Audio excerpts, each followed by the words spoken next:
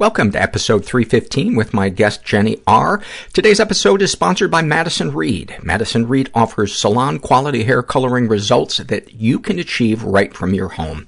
We gave listener Kat a free kit, and she loved it, and it is, in her words, made her now a fan of the podcast and Madison Reed. So if you're looking for a fresh take on at-home hair color, find your perfect shade at madison-reed.com and get 10% off plus free shipping on your first color kit using promo code HAPPY. That's madison-reed.com and promo code HAPPY. I'm Paul Gilmartin. This is the Mental Illness Happy Hour, a place for honesty about all the battles in our heads, from medically diagnosed conditions, past traumas, and sexual dysfunction to everyday compulsive negative thinking. This show's not meant to be a substitute for professional mental counseling. I am not a therapist. I'm barely a human being. This is not a doctor's office. This is more like a waiting room. That does not suck. The website for this show is mentalpod.com. Mentalpod is also the Twitter handle you can follow us at. Hey, people in Oakland, we are coming to do 2 live shows in the Bay Area on February 22nd and 23rd. So for more information, and I think those are weekdays, I know. I can't remember if it's Tuesday, Wednesday, or Wednesday, Thursday, but February 22 and 23, and for more information, go to eastbayexpress.com/mental. I'll put that link on our website for this episode. So I told you guys that we have a new sponsor for online therapy, BetterHelp.com, and I have been using one of their therapists for a couple of months now, and really, really like her. And some of the stuff that we have been dealing with lately, I kind of thought that I wouldn't say that I was over it, but she's helping me see my thought patterns and how black and white my thinking can be when I project into the future, how I exaggerate things in my head. And what I like about her is that she helped me see this, but she did it in a really kind of gentle, compassionate way, so that I discovered it myself. She didn't have to tell me. As I began to tell her what my fears are about the future, I could hear how ridiculous they were once I had to write them out or, say them out loud. So it's going well. It's going well. It's funny. Every time I think, I don't need any more therapy, I have a therapy session, I'm like, I need more therapy. But it's going well. So if you guys are interested in online therapy, check out BetterHelp.com. Complete their questionnaire, get matched with a BetterHelp.com counselor, and experience a free week of counseling to see if online counseling is right for you. The website for it is BetterHelp.com/mental. And, you can correspond with your counselor either through messages, through live texting, live text chat, by phone or by video. So it's a good deal. Let's read a couple of surveys before we get to the interview with Jenny R. And Jenny's episode was recorded, I want to say 2 years ago, I think. And I have an update for you at the end of the interview. This is, these are all struggle in a sentence surveys. This was filled out by Who Am I? And they write about their, Who Am I is agender. And they write about their borderline personality disorder. Considering being run over by a bus because I talked to someone and they didn't reply. My God. Yeah, that's up there with the nobody returning your text, and you just are racking your brain trying to think, what did I do to make them hate me? Snapshot from their life. When I was younger, I often felt physically empty and like I was floating. I had a habit of piling all my textbooks into my backpack and putting it on my body to ease numbness and anxiety that would go away if I put something heavy on me. I always had to wear my heaviest sweaters and boots because without them I felt anxious and like I would float away. You know what's funny? Jen Kirkman described that in one of the very first Fear Offs that we ever did. She talked about her fear of floating away. This is filled out by No Bitch Put on Chapstick, and she writes about her depression. My lips are chapped. I should kill myself. About her anxiety. Having to sit on the toilet while taking an online exam because I am literally shitting my pants an hour before meeting with a friend. Thank you for sharing that. Loser McLoserface, who I think might be engaged to Bodie McBoatface. A little tip of the hat to our friends in the UK. He writes about his bulimia. There's a button that makes people love me in the back of my throat.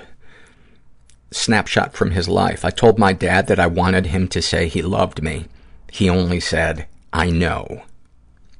Fuck, that is heartbreaking. And then he writes, this fucker thinks he can Han Solo his way out of being a father.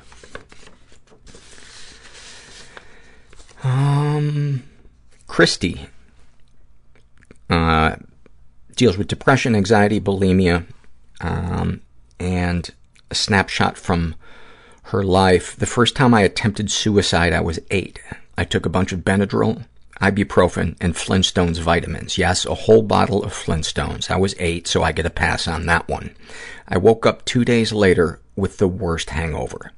No one had noticed I had been missing. Perhaps that's why I wanted to die in the first place.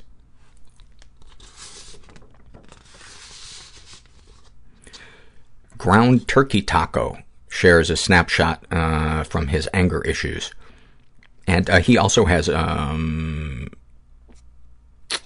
thought he had borderline personality. No, he has bipolar.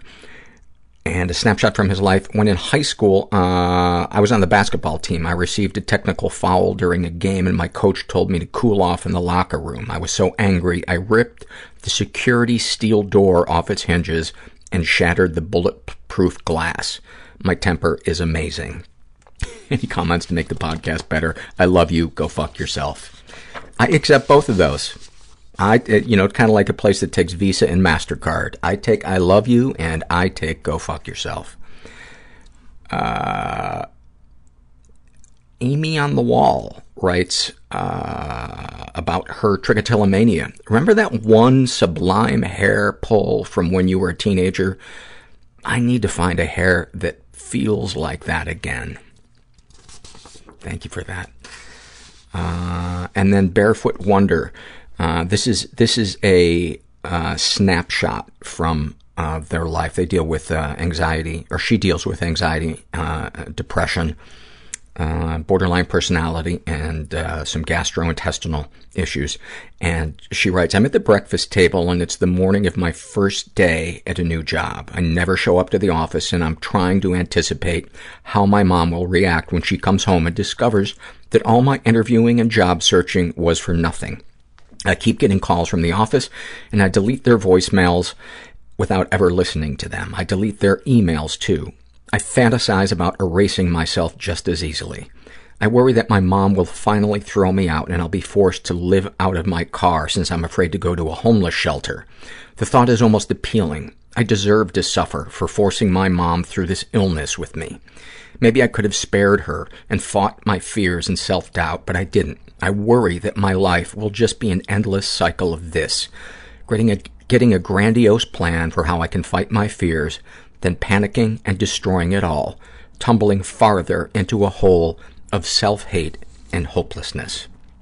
I just want to give you a hug. And, you just heard me talking about me struggling with black and white thinking. It sounds like from all the surveys and people I've talked to that have borderline personality disorder, that is another thing that they struggle with. So sending you some love, and I have to read you this. Her description of depression. Imagine the most disappointing news you've ever gotten, and now imagine you have to hear it every day when you wake up. I'm so scared of being alive and so scared of dying. I was so lonely, but I couldn't bear being around people, and it hurt. I've just been very interested in dicks. I don't know how to let loose and just be. All my alters have different handwriting, different Extremely anxious. affects. I am most turned on when I am in fear. My first thought was I'm about to die. Stomach clutching despair. Ocean of sadness. I came out over the phone to them. I put myself on the Atkins diet in 4th grade. They told me I was wrong. The secrecy is what kills us. And I just sat there and cried on his shoulder. And it was the first time I ever felt safe, like a weight lifted off of me. In order to get rid of your anger, you have to learn how to cry. I started liking myself for the first time. I'm afraid that people are only nice to me because they're afraid I'll kill myself if they're not. Oh, that's fantastic. That is fantastic. I'm here with Jenny R., who is a listener. Jenny R., where to begin? So the broad strokes. Possible borderline personality disorder. Yes.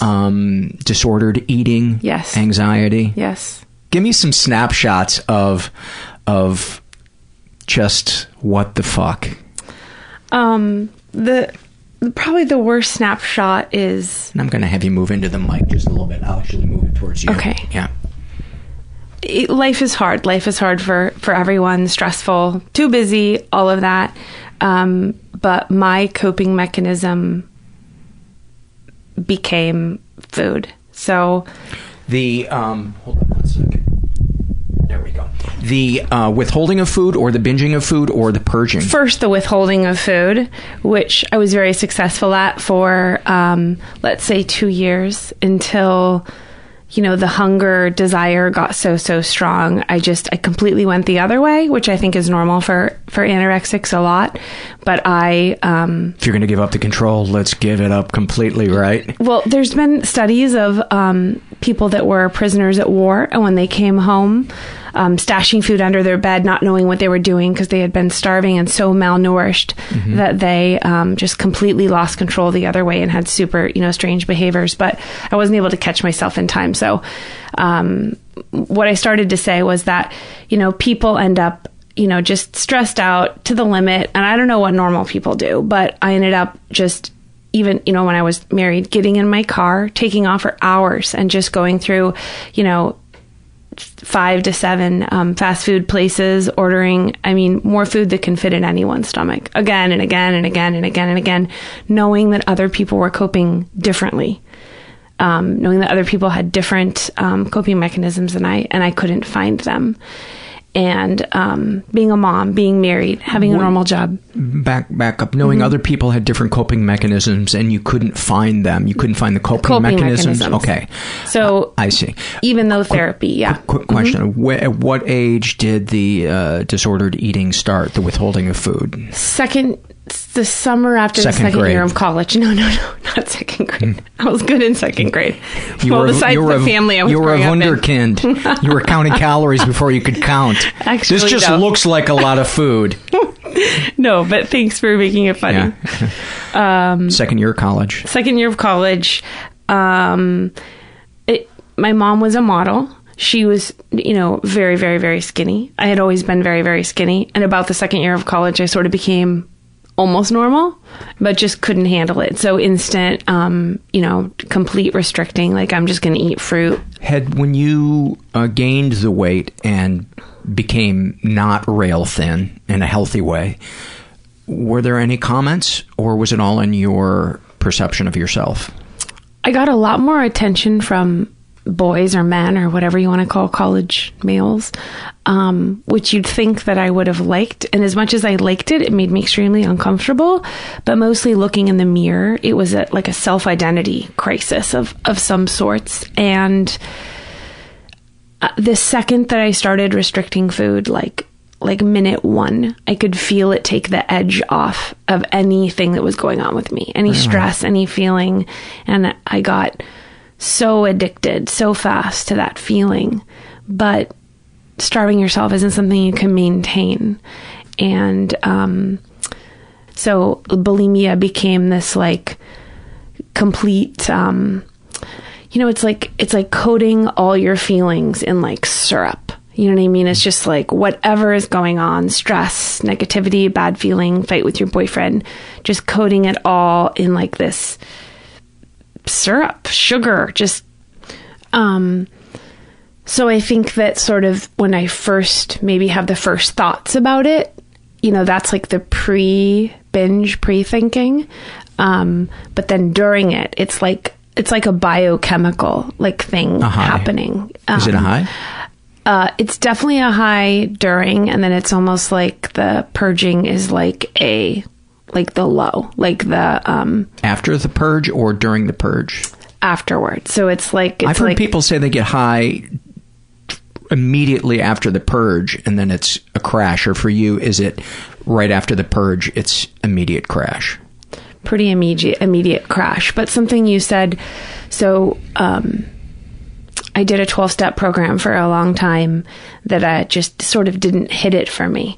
And then when I ended up going to a different 12-step program, it's like I don't relate with food people who do this food stuff because of their weight, because it quickly became not about that. I relate with like heroin addicts, like needle in your vein, put the pause button on all your feelings in life and just escape, and so it's like it ended up giving me a sense of control over every feeling I ever felt, if that makes sense, and totally avoiding like what you said. Perfect sense. And I'm so glad you said that, because I always say to people, it's not about the substance. It's about the feelings that we're running from and the coping mechanisms that one of the reasons why I go to 2 different 12-step programs is there's a specificity to each one, but I would feel completely comfortable going to a 12-step program for food, because the feelings are still the same that people are sharing about. They may be saying, I ate a pizza and I feel like a piece of shit or whatever, but I would just say, okay, yeah, last Friday I played video games for 12 hours and yeah, I'm feeling like a lazy piece of shit. The only thing I find that's different is in the food program, you can talk about food the rest of your life and never have to talk about your feelings. But when you have to give up your substance to sort of be a full-fledged member, then you're forced to talk about what's going on. Oh, I never thought about that. So unfortunately, when you deal with food, they say it's like, you take the tiger for a walk 3 times a day. Yeah. You have to keep dealing with the food, so it's hard not to focus on the food when it's not about the food. You know what I mean? It's makes about perfect sense. What's underneath it, and why can't I, as an adult female, cope with all the same stresses that everyone else does? Mostly because I haven't since, I was 19 in college. I chose to bail on feelings and decisions and life and maintain this sort of on the edge functional life. What were the feelings when you would, let's say your food was clean? Is that an okay word for it? I've heard people say my food's been clean, meaning that they're not under eating or overeating. Right. And something would stress you out. And you would think to yourself, I'm going to go to 5 drive-thrus. Right. And then purge it all. When that thought would occur to you, what would you think and feel as that thought would hit you as a possibility that, yes, I'm going to do that tonight? Describe in your body and in your mind what you would experience when that thought pops into your head. Let's do this. So it's kind of like, it's a mental blank spot. It's like, it owns me the first second. There is no other truth. That is truth. Like, this is going to get me out of this. Even though I thought that last time, and then I woke up the next morning and it didn't, it always will convince me. It always will convince me. Or I might play tricks like it'll just be a small thing this time, or there's like a way I can skirt, like do a little controlled, right? Any version of to make it less, or to be home faster, or I have a really strong memory of when I was married. I was working from home, and then I would sort of save up errands to do at night. And then I would cook dinner, and then I'd be like, oh, I have to like return this thing to Target, and I have to go to Pottery Barn. And I would just kind of run around town doing these errands and binging and, purging in gas stations. And I thought it was about my marriage. And when that marriage ended and I was back on my own and I was still doing the same behavior, and I had to stop and say, holy shit, it wasn't about him. Not that I'm supposed to be married with him or I'm sad about that in any way, but that was the first time I got that, like, it's not even about one specific thing. It's just this behavior that was so easy to blame on something. Yeah. It's not. You can't blame any person, place, or thing for your addiction. Right. It may be added to the pile of whatever it is, and we don't know what causes addictions. I personally believe that it's genetic, and then a switch kind of gets flipped by environment, just like mental illness. So my mom was an alcoholic. She got a drunk driving arrest and then sober when I was in 6th grade. Do you remember her being drunk before then? Very much. And when you said that when the switch is flipped, I have no interest in alcohol. I can take a sip and put it down, but I know this is how genetically I was passed the addict gene. But my mom is a rager. I'm an only child, so what I remember most distinctly is I loved family dinners together because our family was so busy and we'd all sit at the table together. And the food memory is my mom. Just the three of you? Just the three of us. Mm-hmm.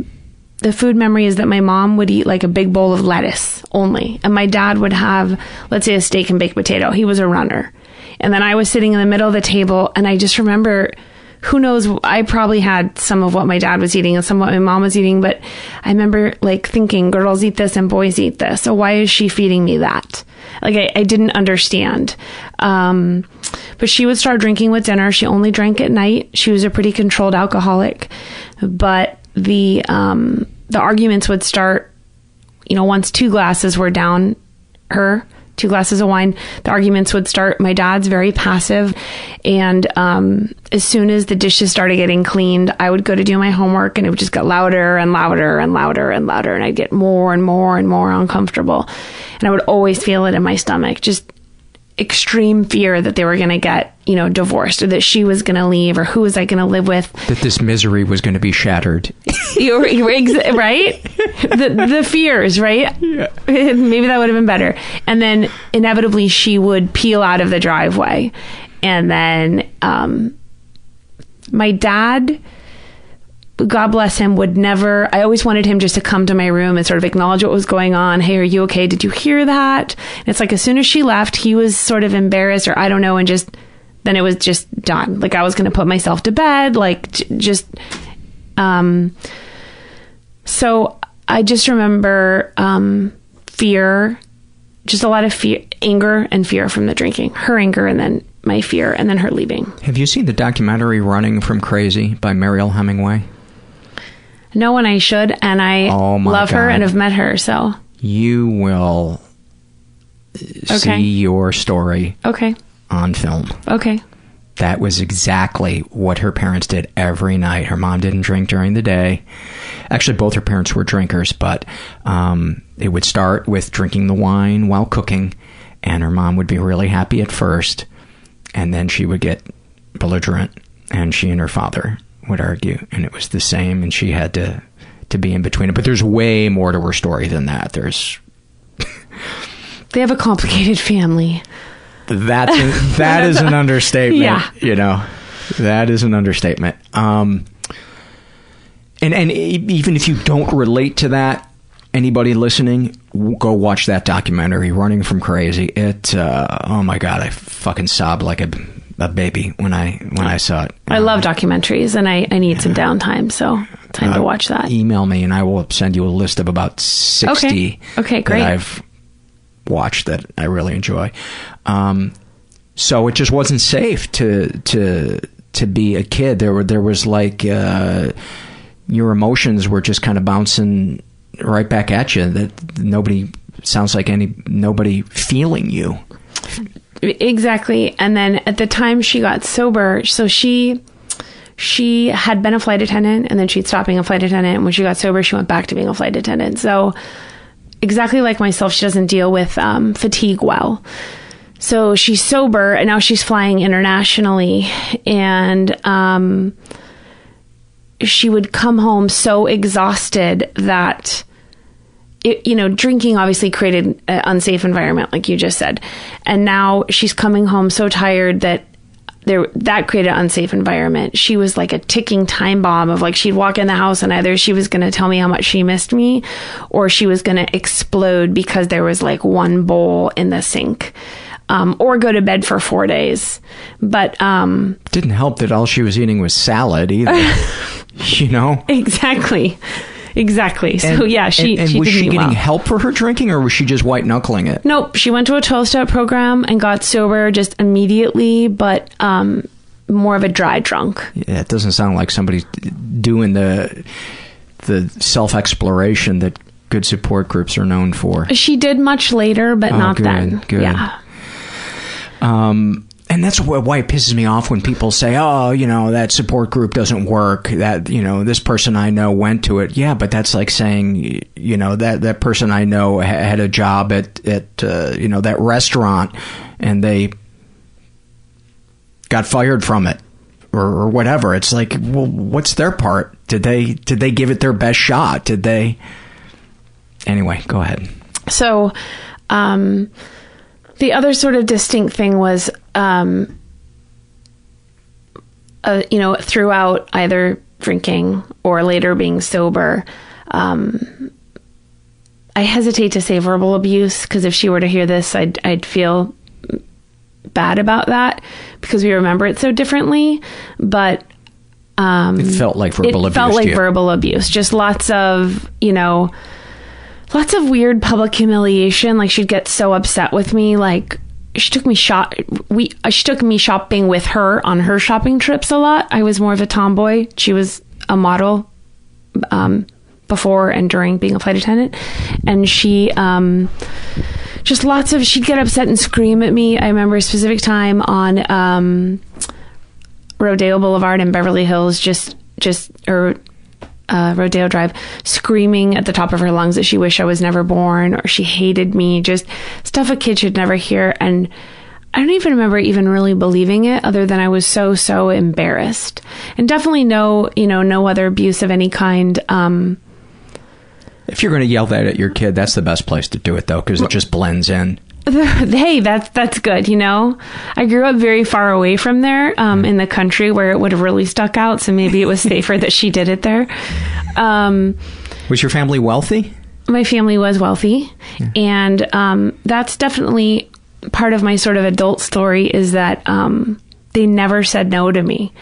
And because that's how they loved you, right? Oh, that's definitely how they loved me. And it was transitioning to having an eating disorder definitely makes you immature emotionally if you lean on that.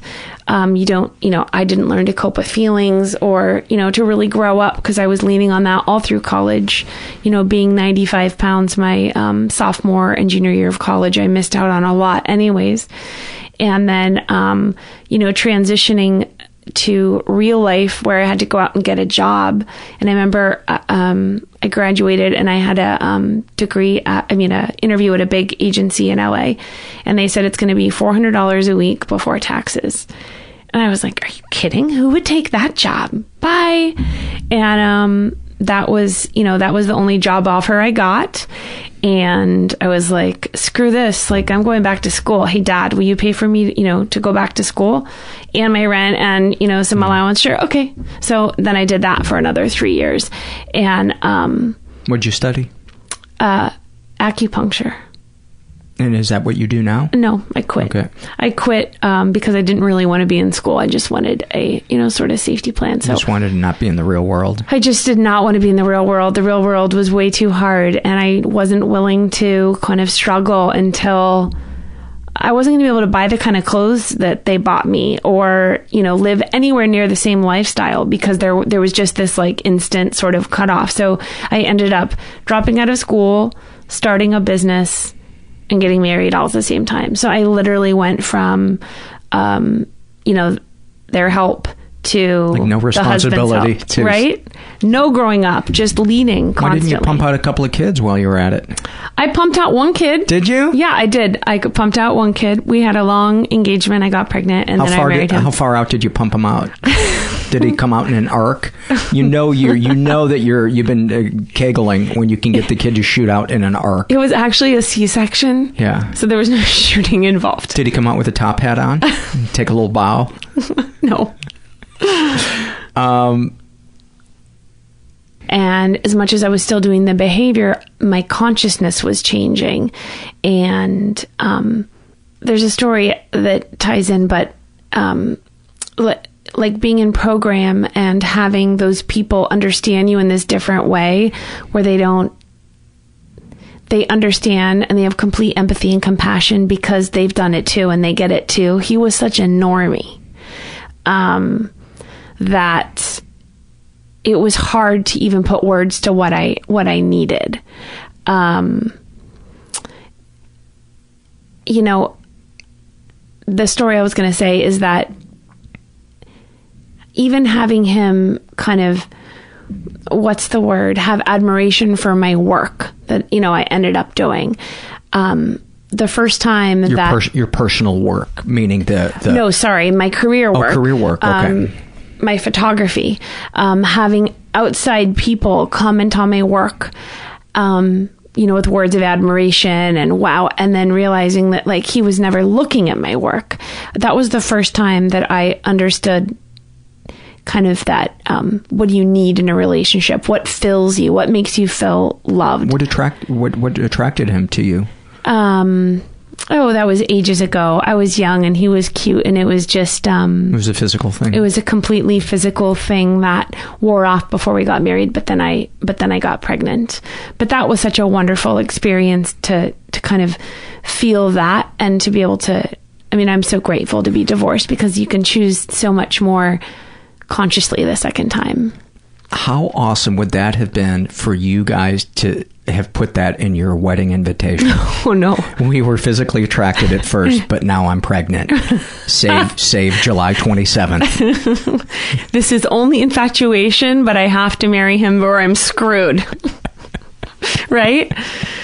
Yeah, it was very interesting going out and dating after that, because I was so wary of the infatuation that wears off. And I was so curious to see what it would feel like when I knew that at some point infatuation would wear off and there'd be something underneath it. And the real them. Right. And I was kind of waiting for that. And I ended up finding that.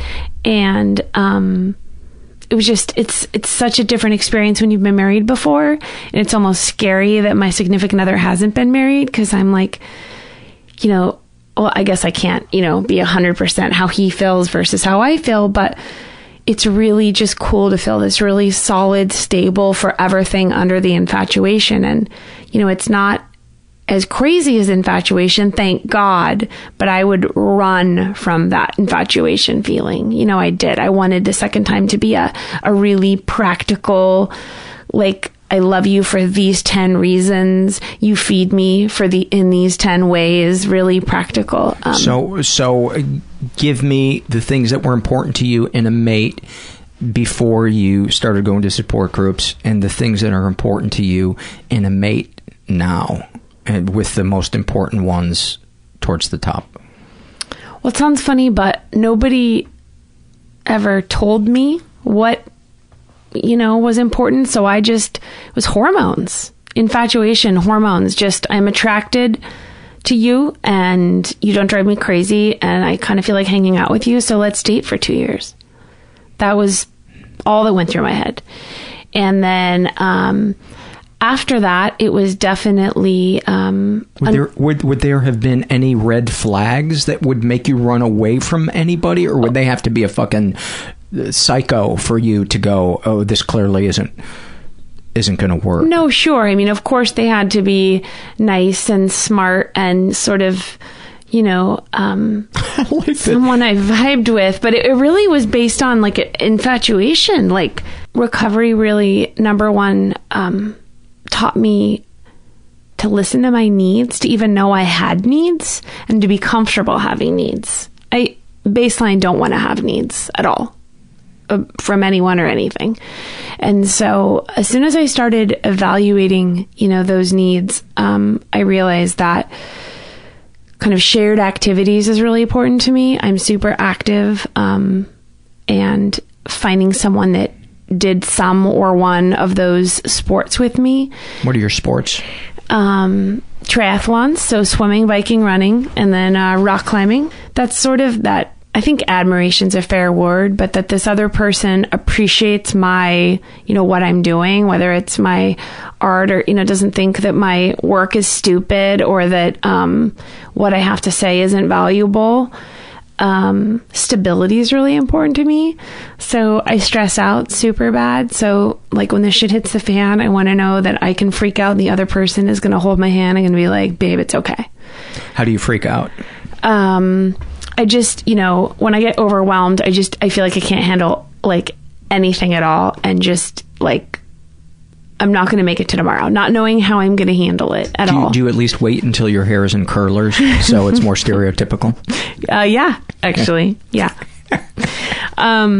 Was that you just yes-anding, or is that the truth? I don't put my hair in curlers, so I had to make up an answer. All right. Okay. Thank you. Do people still put their hair in curlers?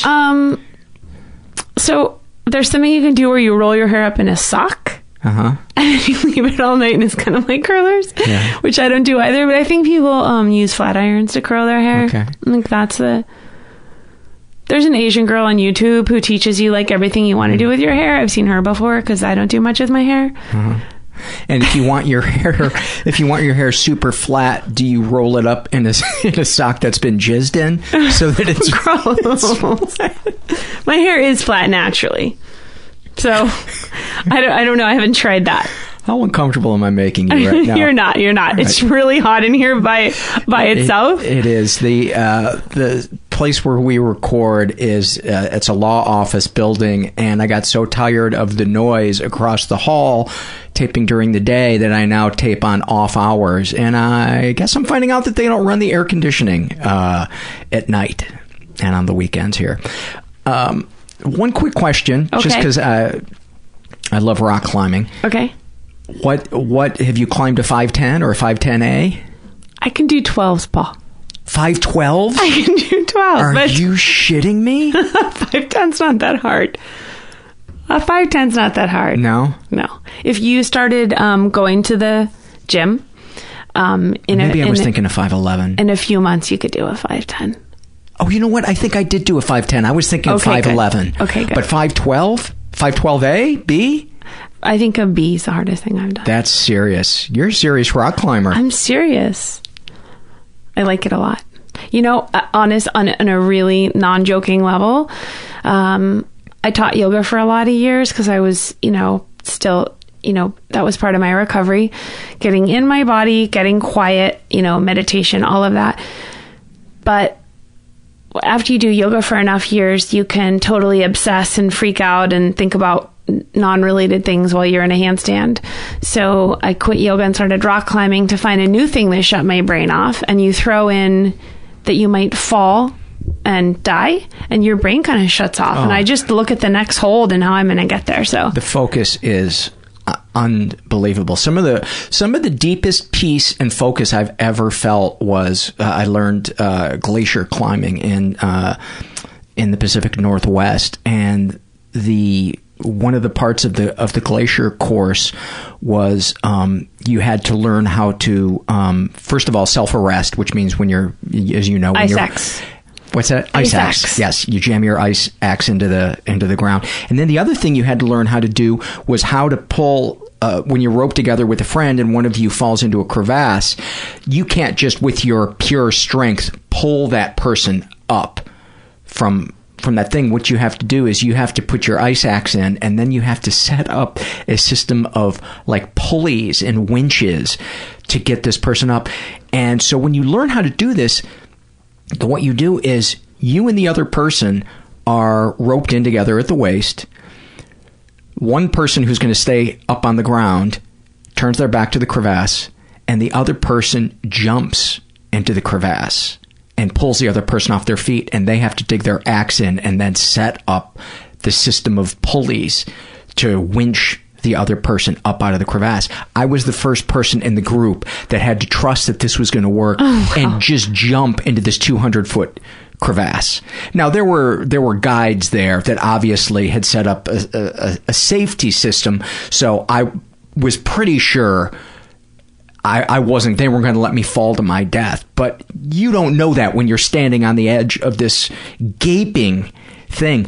And I jumped over it, and sure enough, this guy stopped me from falling all the way to the bottom. And I was just in this beautiful crevasse where it was like blue. All the ice was blue. And I tell you, I didn't worry about anything that happened in my life. I wasn't tripping out about the future. And it was just the most peaceful. Why is it that when I suppose because we have to focus to minimize the risk of being hurt, that it forces us to be present. Is that a fair assessment? Yeah, that makes sense. Or, it's like when you're going up and the next hold is what's going to keep you from falling. It's like every cell in your being doesn't want to fall. So you're just focusing on, mentally and physically what I have to do to get to that next hold. I hate falling. It's sort of a different experience if you're just overwhelmed by natural beauty, I think, like you were describing.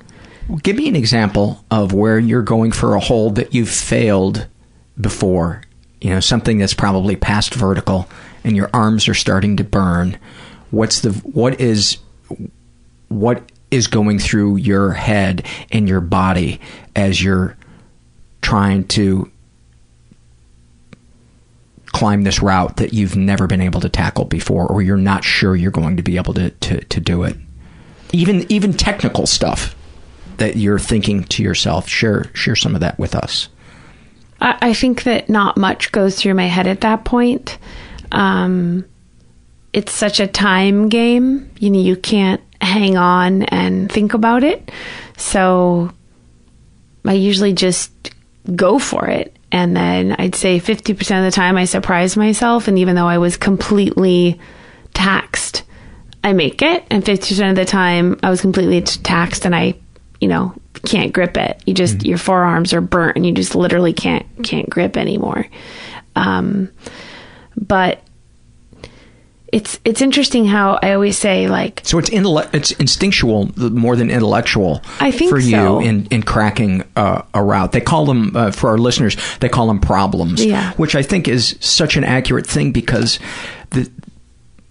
a route could be completely inaccessible. You could be stymied by it, and then you suddenly realize, oh, if I put my left foot on this one instead of my right foot, then that opens up this one over here, which opens up that one over there, which makes this other one reachable, where in the past. And it's kind of physical chess and that's a good way to put it. In some way. I watch people do it, stand on the ground and look at the problem and kind of move their hands like they're going to see it. I can't do that. I just have to start it and I figure it out as I go up. But I think I'd be a much better climber if I could plan and see it. I can't see it till I'm on top of it. So I have to make quick decisions.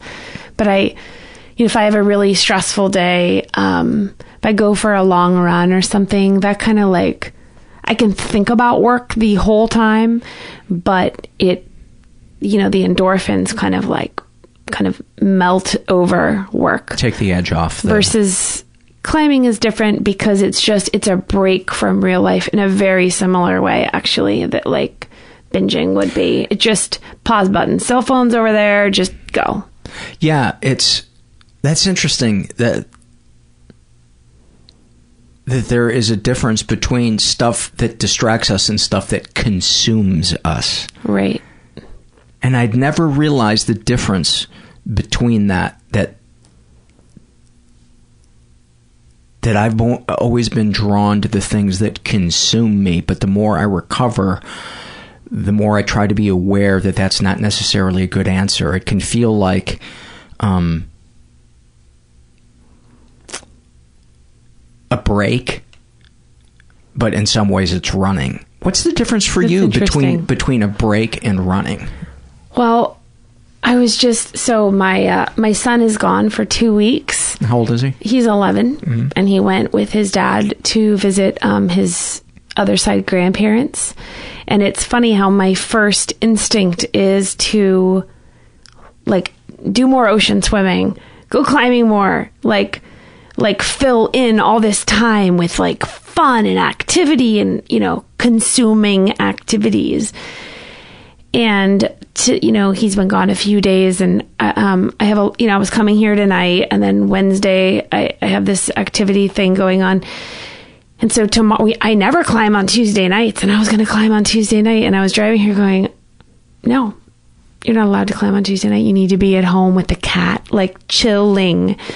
So I think I still, that's still kind of murky water for me. And to just be. To be okay. It's really hard to just be. And I remember early on dating people, and I went on a few dates with a man who broke up with me by saying, or didn't break up with me, but said he didn't want to go out again. He said, "You are a doer. You're way too much of a doer. I need a beer. And I suggest you learn to meditate and become a beer."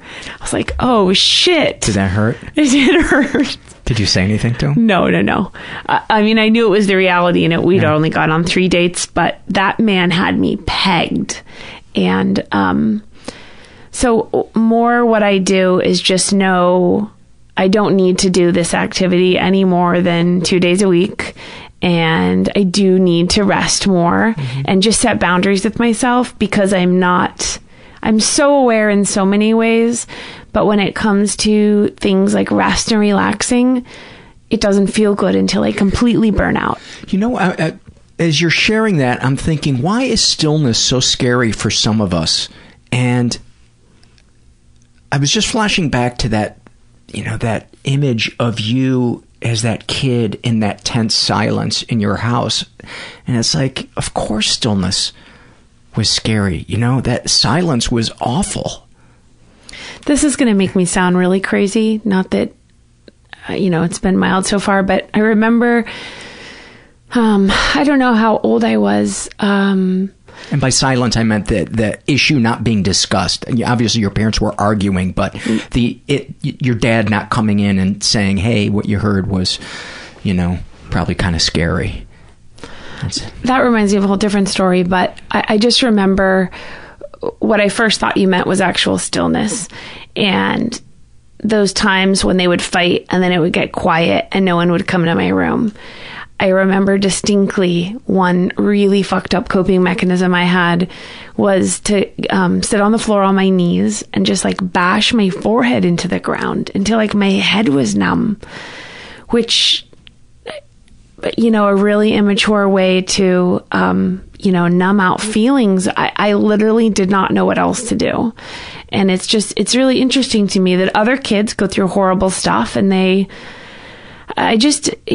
someone told me once, I missed the handbook to life, someone in program. Like, some of us just miss the handbook to life, and we need to, buy this, book for $15 or whatever, and, relearn how to fucking live, But my solution to my parents fighting and being scared was to smash my head in the floor. Or even earlier than that, my mom has told me when I was, really little, 2 or 3, and I didn't want to go the same direction that they were going, walking down the beach, I just had the ability to fall over straight backward like a board, and just just to get attention and make them do what I wanted. That was way before they fucked me up, so I don't know. But stillness is very hard for me even to this day, very hard. Why do you think it is? Is it because we're waiting for the other shoe to drop? I think it's we feel like the world's passing us by. I've had both experiences. I think when I was single and there'd be like a weekend with not much going on, I would feel like the world was passing me by and like, why was everyone else doing, I had this idea everyone else is doing something but me. But I think my problem with stillness is like a relationship with myself issue. And I'm very blessed to have my best friend on this planet be like an official normie.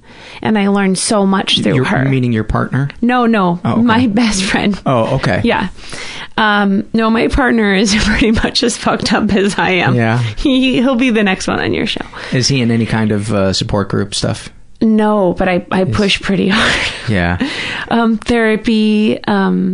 Therapy, books, things like that, but pretty resistant too. You know, something works for everyone. He's tried it, not for him. But my best friend, she's just a normie, and it's just interesting to me to watch, like, we have kind of parallel lives, and she's had some really difficult stuff happen to her at the same time I have. And like the way she copes, like we both are deeply, deeply uncomfortable, and she just like sits in it. And that allows her to learn something and to grow.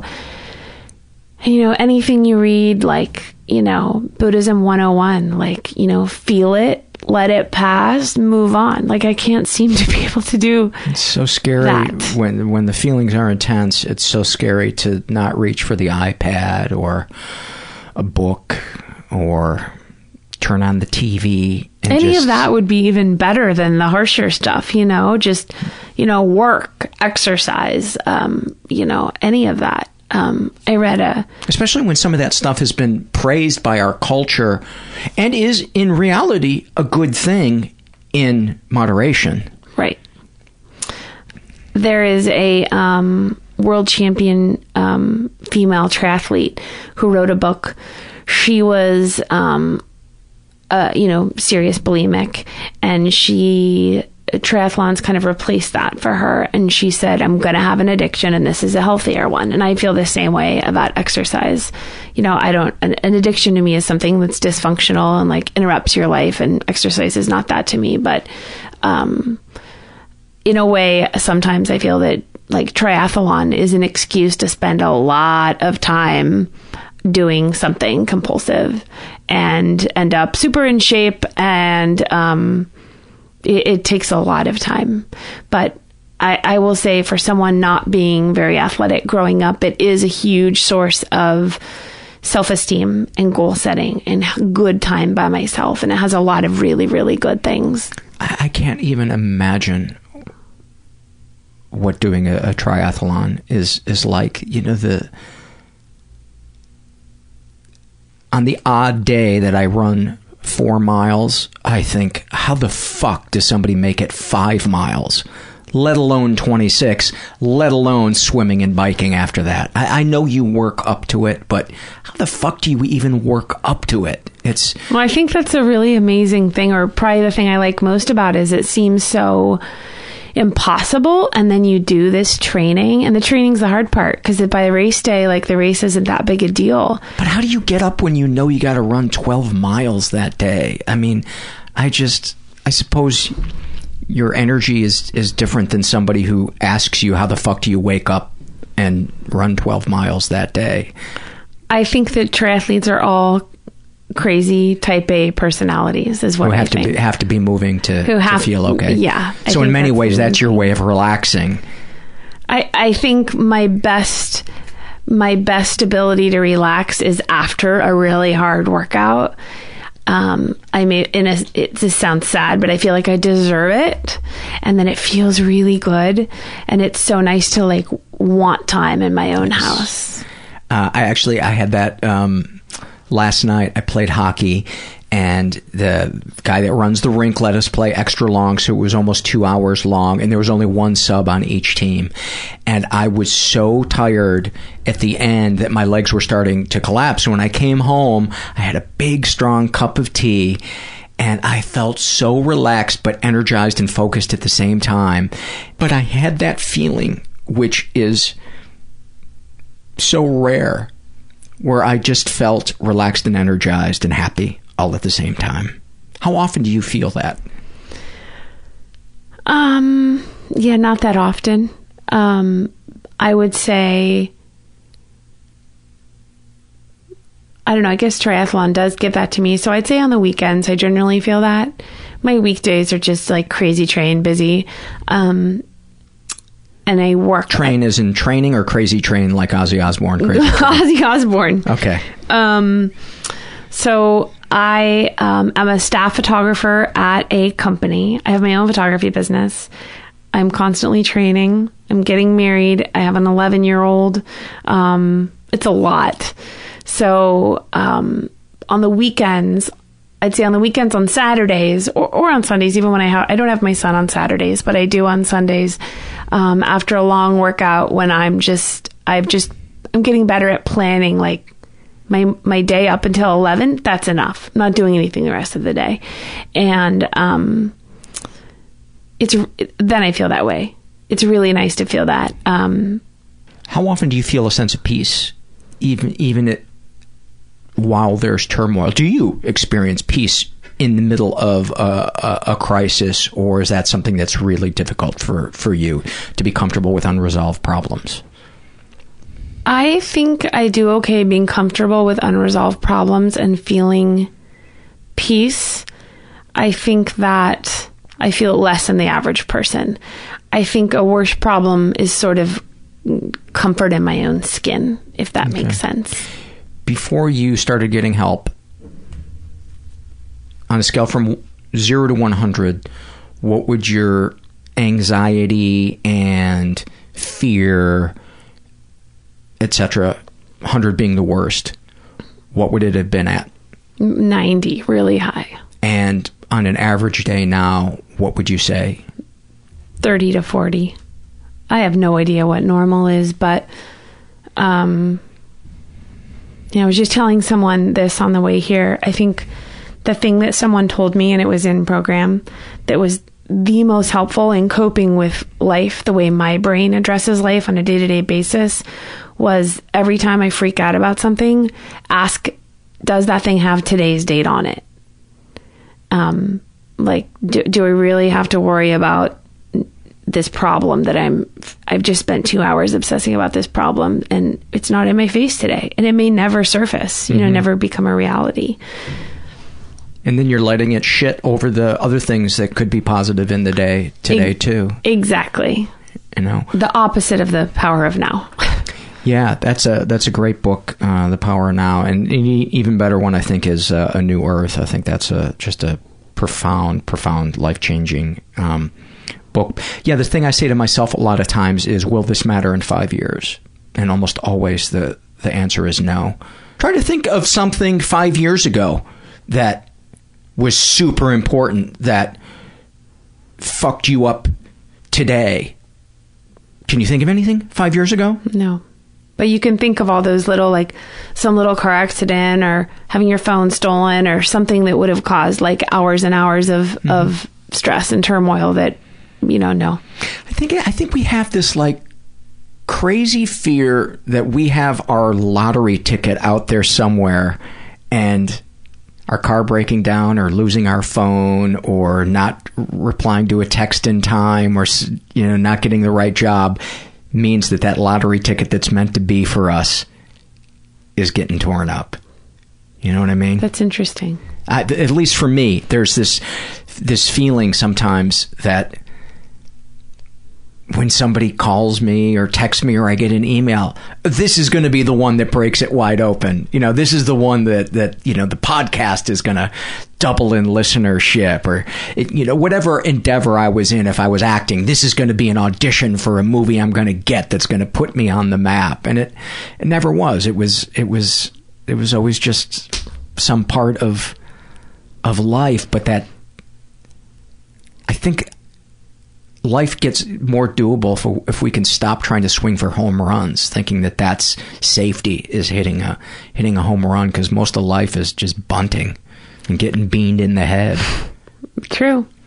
I remember, I thought somewhere in this, period of time between being divorced and being almost remarried, I remember thinking, life was a struggle and life was like hard. Like I thought I don't want this anymore. I can do life by myself. Like, way harder transition than I ever in a million years expected. Way harder time in there. But I was sure that if I could just meet someone, get married, buy a new house, like, it would all be okay. That's all I needed was these like outside sources. Like, guess what? Still the same person, still the same shit. Have the house, gonna be married in 2 weekends, and doesn't fix shit. Just changes the problem. It just changes the problems. You know what I mean? Until you decide you're okay exactly as you are, you have enough, you do enough, and you are enough. And truly believe that, which is not easy. It's why we go to support groups 3 times a week and go to therapy and talk to people and try to be of service and all that other stuff and pray and meditate and exercise and eat right. Yep. We do get those glimpses, though, where we are okay just sitting having a coffee with a friend, or it is. Are you finding that the older you get, or I should say the longer you're in recovery, the less it takes to bring you peace? Well, it's very random, like you just said. It's like these weird moments where, like, I could be having coffee with a friend. It's just like, everything is okay. Or my boyfriend will say, how was your day today? And I might say, it was just one of those days where, like, just nothing stressed me out and it was all okay. There's swimming in the ocean always brings me that peace, because you just feel like this little tiny little like dot on the surface, and if a shark wanted to eat you, you'd be gone. That always brings me peace. And this is going to sound very kind of granola and silly, but very, very early, one of my first things I did in recovery, because I'm an extremist and very black and white, I heard that there was a Zen center. I got into Buddhism. I heard there was a Zen center on the top of Mount Baldy, and you could go there for 7 days and do what's called a sesshin, which is like a, Zen retreat of sorts. So I drove up there at like 20 or something. Everyone was there from like different countries for an entire session, like a season or something. And I came for 7 days, and they taught me all these formal bows and gave me all these robes, and we ate 3 times a day, and it was very regimented. You didn't talk. Just like a 103-year-old Japanese man who gave you a koan every day, like gave you a what? A koan, one of those riddles, like a Japanese riddle, like, what is the sound of silence? Mm-hmm. And I don't really know what I was doing there, other than I was the most uncomfortable I've ever been in my whole life, and I couldn't get out of it. And every night I went to bed and I said, you can wake up in the morning and leave, but you have to sleep here. You'll make a decision in the morning. And I didn't really equate that with that 1 day at the time thing, but I really wanted to see what would happen if I stayed.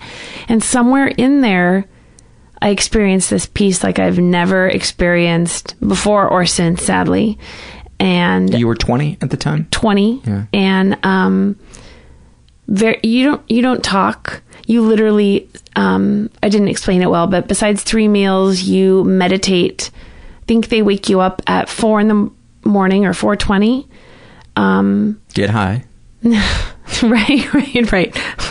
And I didn't follow for a second. And then he hits you with the riddle, which is terrible timing. No, but if you slump during meditation, they hit you with a stick to wake you up. But you meditate, and then you visit the, I can't remember what he's called, the Roshi, to get your koan. But you meditate all day, literally waking up at 4 and going to bed at 10 at night. So you're exhausted. You eat very little food. You're sort of sleep deprived. So maybe it's not real, but I experienced the deepest peace I've ever felt in my life. Can you describe the peace? Or does it go beyond words? It was like what you said. It was just kind of this really deep sense of everything is okay. I'm okay. And I remember thinking, I've got the secret to life. I'm okay now. And I drove down. Oh, and I mean, we ate like beans and stewed vegetables. And I drove down that mountain. And first I wanted to go to Whole Foods and get like a turkey and goat cheese sandwich. And then my brain just filled with garbage. And then I was just like that fast, just back into like obsessive, crazy, scatterbrain, totally lost it. And I remember much later talking to a sponsor about that. And your peace has to be sort of real life. Unless I want to be a Buddhist nun, I learned something up there, and maybe that's just that if I'm able to balance my life correctly, I can feel that again in real life. Yeah. But I have that's the distinct memory of the deepest peace I've ever felt. Any snapshots from your life before we, or any big pieces that we're missing before we do some fears and loves? If there's any specific kind of chunks that you can think to ask, but I think that's sort of the broad. Okay. We're good. Hit me with some fears. I'll try to think of some too. Okay. This was a cool exercise, by the way. I love exercises. Maybe you could write a workbook. I know what I wanted to to ask you. Was there an answer to these riddles? Were you supposed to come up with an answer, or was it just something for you to think about while you meditated? All of that. I think you are supposed to come up with an answer, but I just fell in the, achievement junkie one-on-one here, wanted an A+ and a gold star, and I didn't even know what it meant. And then I had to sit with him 10 minutes for the next 7 days and have him kind of mumble in Japanese. It was very frustrating. Wow. I did not get an A or a gold star. No idea what mine was either. So let's see. I'm reading this list quickly. This is a... Which one am I going to pick? This one's a core one that I don't have long-term relationship capacity, and that my partner will just get sick of my shit. That's something you talked about, but that I can't work on my shit fast enough for my partner not to bail, which is interesting actually, because the first partner certainly didn't bail because of that. And the next one is just that I'll never be able to really tolerate life. That's kind of those two. I want to be able to just kind of ride with life and have it get a little easier. That you'll always be fighting it. Feeling like you're losing. Yes. One of my core fears is that my life will be forgettable. And I will only realize it a week before I die. I should have done that. That's where I could have really, that's what I was really supposed to do. But I was too lazy or dumb to see that I missed an opportunity. I have that one. Yeah. I would. That's a really good one. Just that, my life's work is not. It's just meh. Satisfying. My whole life is just a meh. Yeah, that's a scary one. Yeah, but yours isn't. Let's just put that out there.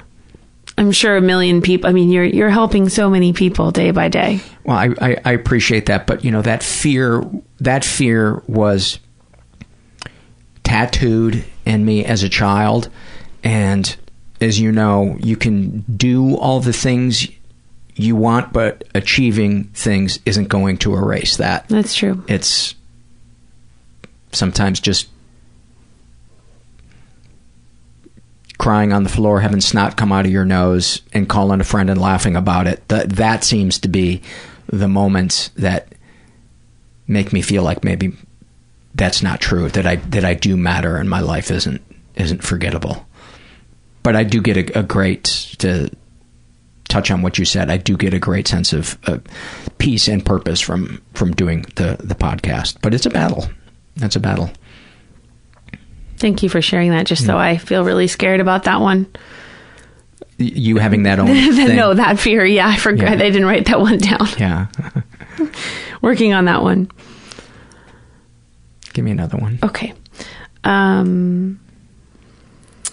I have a deep fear of not being able to really make it on my own, because it, sort of is happening again, that here I am getting married again without, I'm very happy to be getting married, but it, would have been interesting to see if I could have really made it on my own. What's the longest you've ever gone without being in a relationship?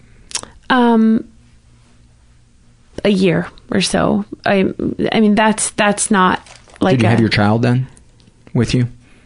When you had that year without being in a relationship? Yeah, and I'm talking like adult life, like early on, like I'm certainly not a relationship junkie. I'm more of a break up with someone and say I'm going to be alone forever and take like a long break, like kind of person. But there is a strong sort of I'm fiercely independent when it comes to my time and what I choose to do, and leave me alone. But when it comes to like I think a lot of kids that are so grown up, spoiled and with money end up just really financially like dependent because they don't want to have to struggle. You know, I don't want to be a starving artist or anything like that. I want to be like comfortable. We certainly don't have a ton of money or anything, but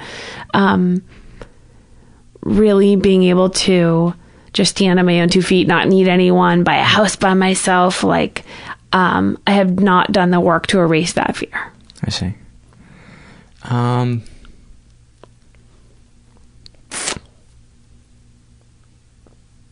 I'm afraid that I'm never going to be a vegetarian or vegan, and when I die, I will pay in some afterlife for being a meat eater. I will either be faced with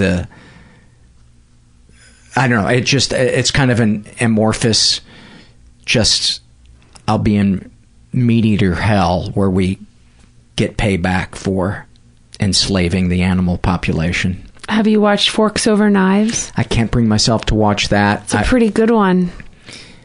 It made me want to be vegan. I'm not, but it made me want to. Yeah. The end of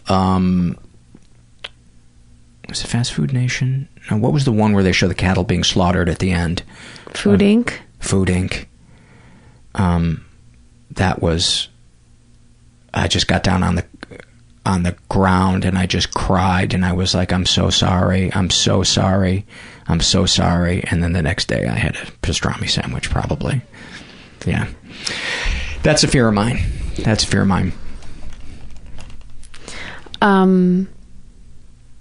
I feel like I didn't go deep enough with the ones that I wrote down. Well, I think they were pretty deep. I lose sleep over, this is a real fear. I lose sleep over losing, my clients' files. Like when I shoot a job, that I live in panic of like a hard drive being destroyed, or, I mean, that is a like legit sense of, anxiety. But the one you started off with, which is one I didn't write down, is, that makes me really sad about my eating disorder, that I think I've really lost so much time, and because of sort of my dependency issues and just what I talked about with just going immediately back to grad school so that my dad would pay for it. I do feel like I have not found my life's work, and that I don't know if it's a fear of, I'm not someone who needs acclaim or needs to be important per se, but just that I have this like kind of hole inside me of this. There's something I haven't... A professional hole inside of you. Not even professional, more of a service hole. That there was something I was supposed to give and haven't yet. My feeling is, if you're aware of that, you'll find it. Because you're seeking. And as you know from being in a support group, seeking is the most important thing. Right. Just by the act of seeking, we often are met halfway by that whatever force in the universe that is good for us. Right. I think about half of the work I do, like the work, the photography work that I sort of least enjoy, people do, I do get, these emails and notes and cards and, how much people appreciated it and how much... what kind of photography is it? I really do everything. But when I do like families and things, these people really just... You captured my kids so amazingly, and this is like you stop time on our family, and people really appreciate it.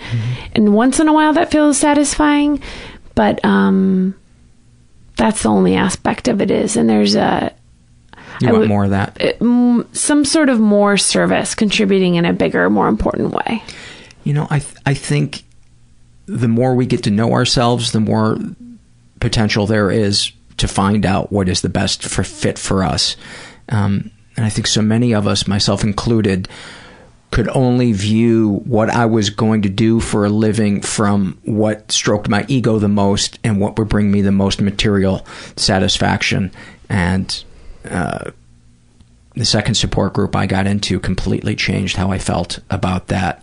And I learned how to become vulnerable, and then that kind of became the key to wanting to do what I do on this one. If I hadn't discovered how awesome intimacy and vulnerability are, I would never have ventured to do this podcast. And it's the only thing I'm doing now for a living, but I love doing it. So it's like I had to do that work for that door to open. And I don't know, I just have the feeling that when we go deeper into ourselves, not in a navel gazing way, but in a, how can I become a person with more integrity and more loving and compassionate and open? I don't know, things just seem to meet us halfway. Maybe they're all around us already and we just suddenly see them. I don't know. That was pretty zen. There's a riddle for you. Right? Go fucking think about that and meditate for 15 hours. Quantum physics. It just comes to you. Beans and veggies. Let's do some loves.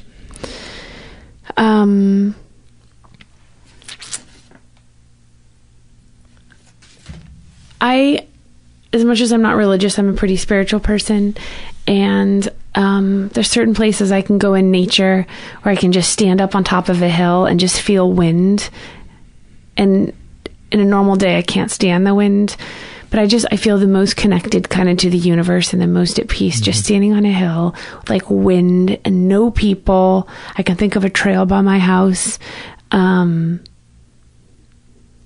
And further, just love that feeling of when you actually feel connected.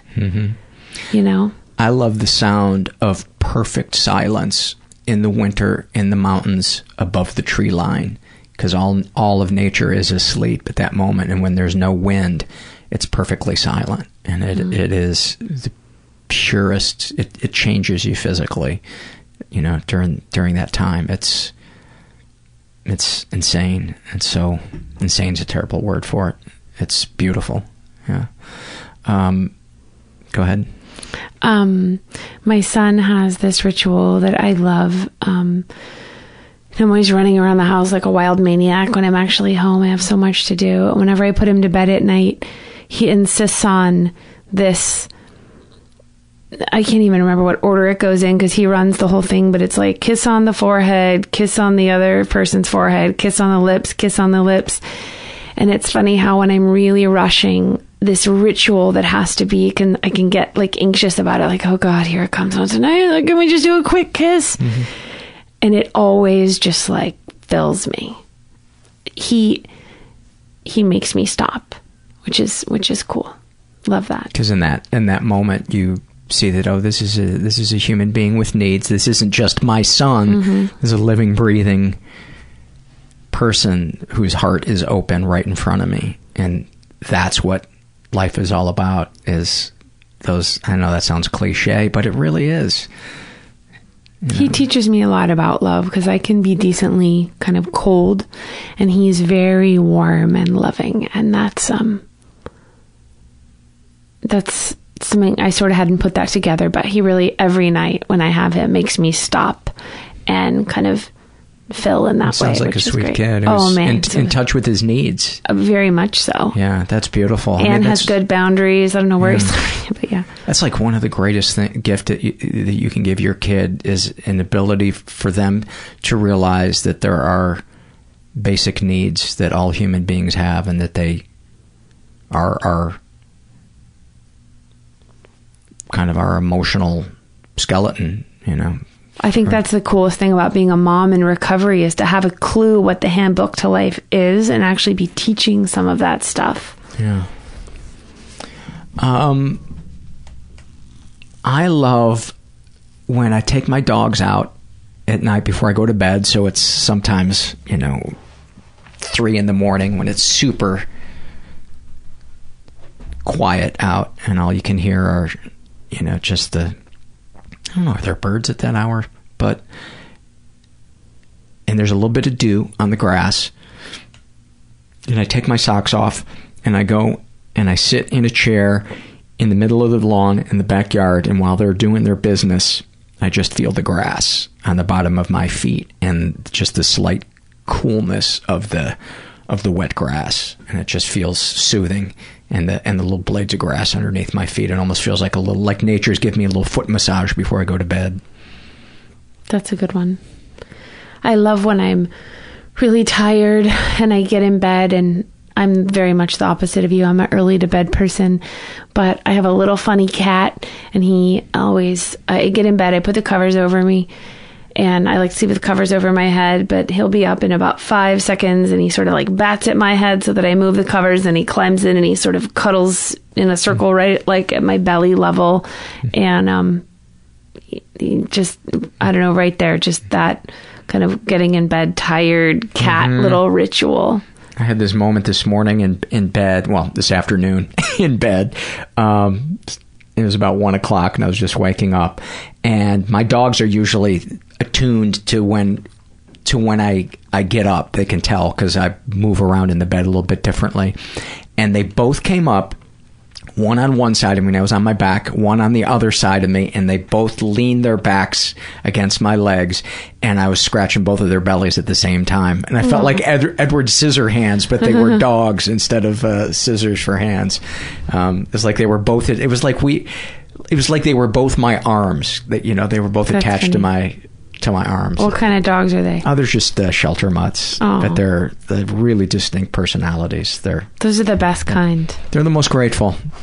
Yeah. You open the front door and they're like, no, I'm going to stay here. I've been out there. I'm good. There's something about some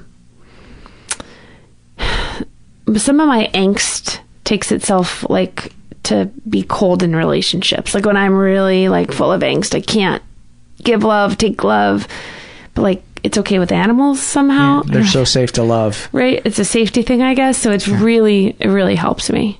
Yeah. Thank you so much for coming and sharing your life with us. And it's always nice to have somebody on who's in support groups who can share that particular trip, because it is a particular trip and it's so beautiful, and it's why I always get on my soapbox about them, because I want everybody to experience the good ones, at least to experience the good support groups. Yeah. Thank you so much. Thank you so much. So a little update on Jenny R. in the 2 years since we recorded. I sent her an email saying that I was going to put her episode up, and she wrote, "Shit, I guess I'm excited and nervous. I think I stalled out my personal work there for a while, so I think it will be a little sad to hear myself talk about a lot of the stuff that I'm still going through now and realize the lack of progress. I took a huge leap with the eating disorder and have been working with a top specialist in the area and paying through the nose, but making huge strides and learning so much. He's a psychiatrist and PhD nutritionist, but he uses behavior modification rather than medication. I also worked with a neuroscientist, Daria Pino Rose, who really helped me with habits and mindfulness, and who I continue to talk to via email. I just finished my Ironman despite all this crap, and I'm training for a 50-mile ultra run in Bryce Canyon in June. Nature will always be my sanctuary, and the muddy trails are my playground this winter. As far as my second marriage, it's full of so much more love and good times, but much harder difficulties and much bigger challenges. Relationships are hard! ! I've gotten nowhere with my hate and love polarity. I'd love to talk more with you about that. I feel a much bigger sense of commitment to him than my first husband because I have a sense of ownership of my issues. I know they will just follow me if I don't work them out here. Thank you for that. I love too what a great example that is of the 2 steps forward, 1 step back of recovery and personal growth. It's so unrealistic to expect it to be a clear, linear, straightforward line that's never confusing. Let's give some love to our sponsor, Movement Watches. I like the story of how this company was started. Like a lot of good products out there, it was started by 2 broke college kids that saw that there was a need for a beautiful, stylish watch that didn't cost a ton of money. And they knew what they wanted, and they have created it. Movement watches start at just $95. At a department store, you'd probably be looking at $400 to $500, because they figured out that if you sell online, you're going to cut out the middleman and the retail markup, and so you get a decent price on a watch that would otherwise cost so much more money. It's a really cool design. It's very classic. It's minimalist. Really good construction. They've sold over 500,000 watches in 160 countries. I have one of their watches, and I have gotten just great compliments from friends. One said, "Oh my God, that thing looks like a piece of art." Another friend of mine who is an artist said that he absolutely loves the contrasting colors and the overall look to it. That has a really clean design. So check it out, man. Get 15% off today with free shipping and free returns by going to mvmtwatches.com/mental. It's time to step up your watch game. Go to mvmtwatches.com/mental. Join the movement. I want to also give some love to ZipRecruiter. ZipRecruiter, for those of you that don't know, is a search engine for finding and posting jobs. If you want to find the perfect person for a job, wouldn't it make sense to post your job on all of the top job sites? Well, you can with ZipRecruiter. They have 9 million resumes that you can search through in their database. You can add multiple people to your account to make it the most efficient for your team to find the best hire. With ZipRecruiter.com, you can post your job to 100-plus job sites, including social media networks like Facebook and Twitter, all with a single click. Find candidates in any city or industry nationwide. You just post it once and watch your qualified candidates roll in to ZipRecruiter's easy-to-use interface. No juggling emails or calls to your office. Quickly screen candidates, rate them, and hire the right person fast. If you have any issues, ZipRecruiter's friendly and human support staff is ready to help. Find out today why ZipRecruiter has been used by over 1 million businesses. It's been featured on Forbes, Wall Street Journal, Time Magazine, New York Times, TechCrunch, and CBS.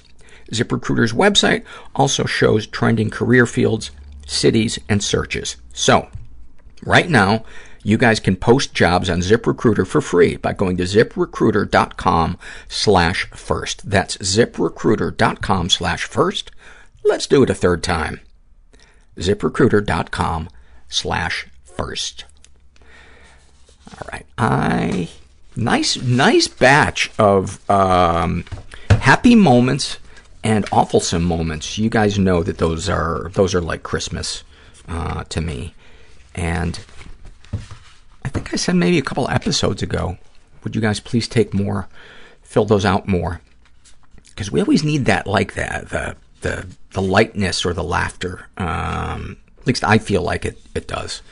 Because I don't want the podcast to be 2 hours of unrelenting darkness. Which, by the way, was the name of my first goth cover band. This is a happy moment filled out by Glenn Ree.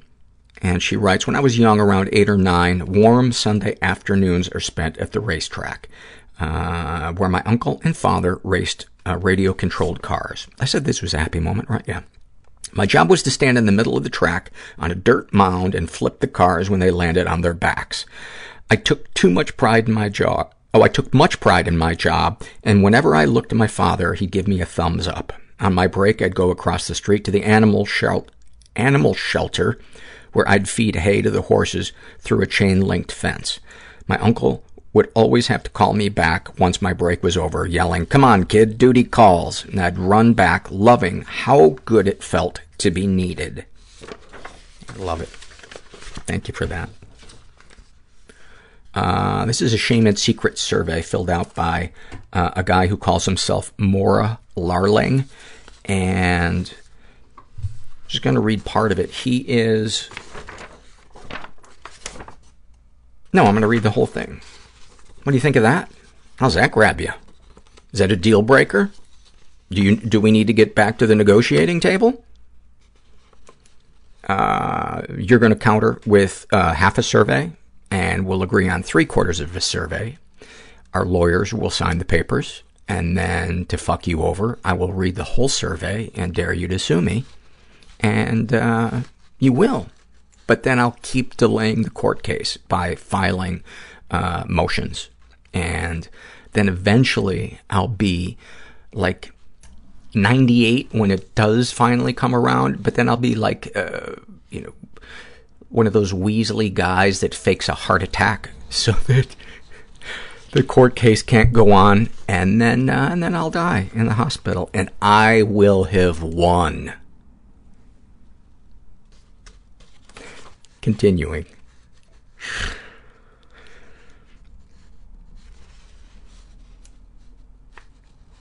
He's 16, he's gay, he was raised in a pretty dysfunctional environment, is being raised in a pretty dysfunctional environment, never been sexually abused, but he has been physically and emotionally abused. My parents have throughout my whole life compared me to my older siblings. They would oftentimes tell me how much of a disappointment I am and tell me how much better my siblings are and tell me how shameful me being obese is. At school, teachers kept telling my parents that I'm gifted, and then my parents have since, I think he accidentally put 2 senses in there, have since then continued telling me how pathetic I am, that I would get all this, quote, talent and still be such a worthless human being. I've also been used many times by friends throughout my life to make me look awful and therefore boosting their self-esteem. Not sure if this counts, though. No, those are both emotional abuse. Darkest secrets. Well, most of me is a secret. I do a lot of work to hide my true self from others and try very hard to always be joking and smiling, even when all I can think about is slitting my wrists. Oh, buddy, I just want to hug you. There are multiple dark secrets people don't know about me, but if I had to choose one, I would probably choose that I have and still manipulate people to do awful things, and I feel really bad about it but struggle to stop. It's secret that I'm gay, not Christian, not happy, needy as hell, cry multiple times a day, self-sabotage, and many more.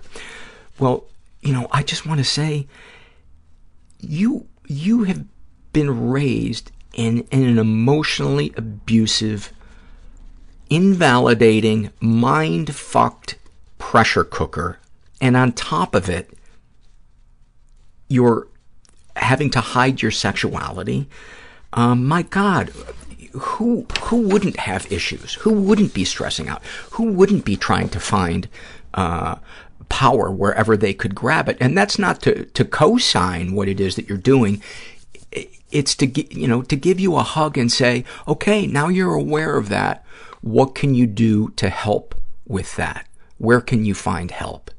But along the way, don't beat yourself up, because Christ, you're not getting any love at home. You might as well try to love yourself. And I know that's easier said than done.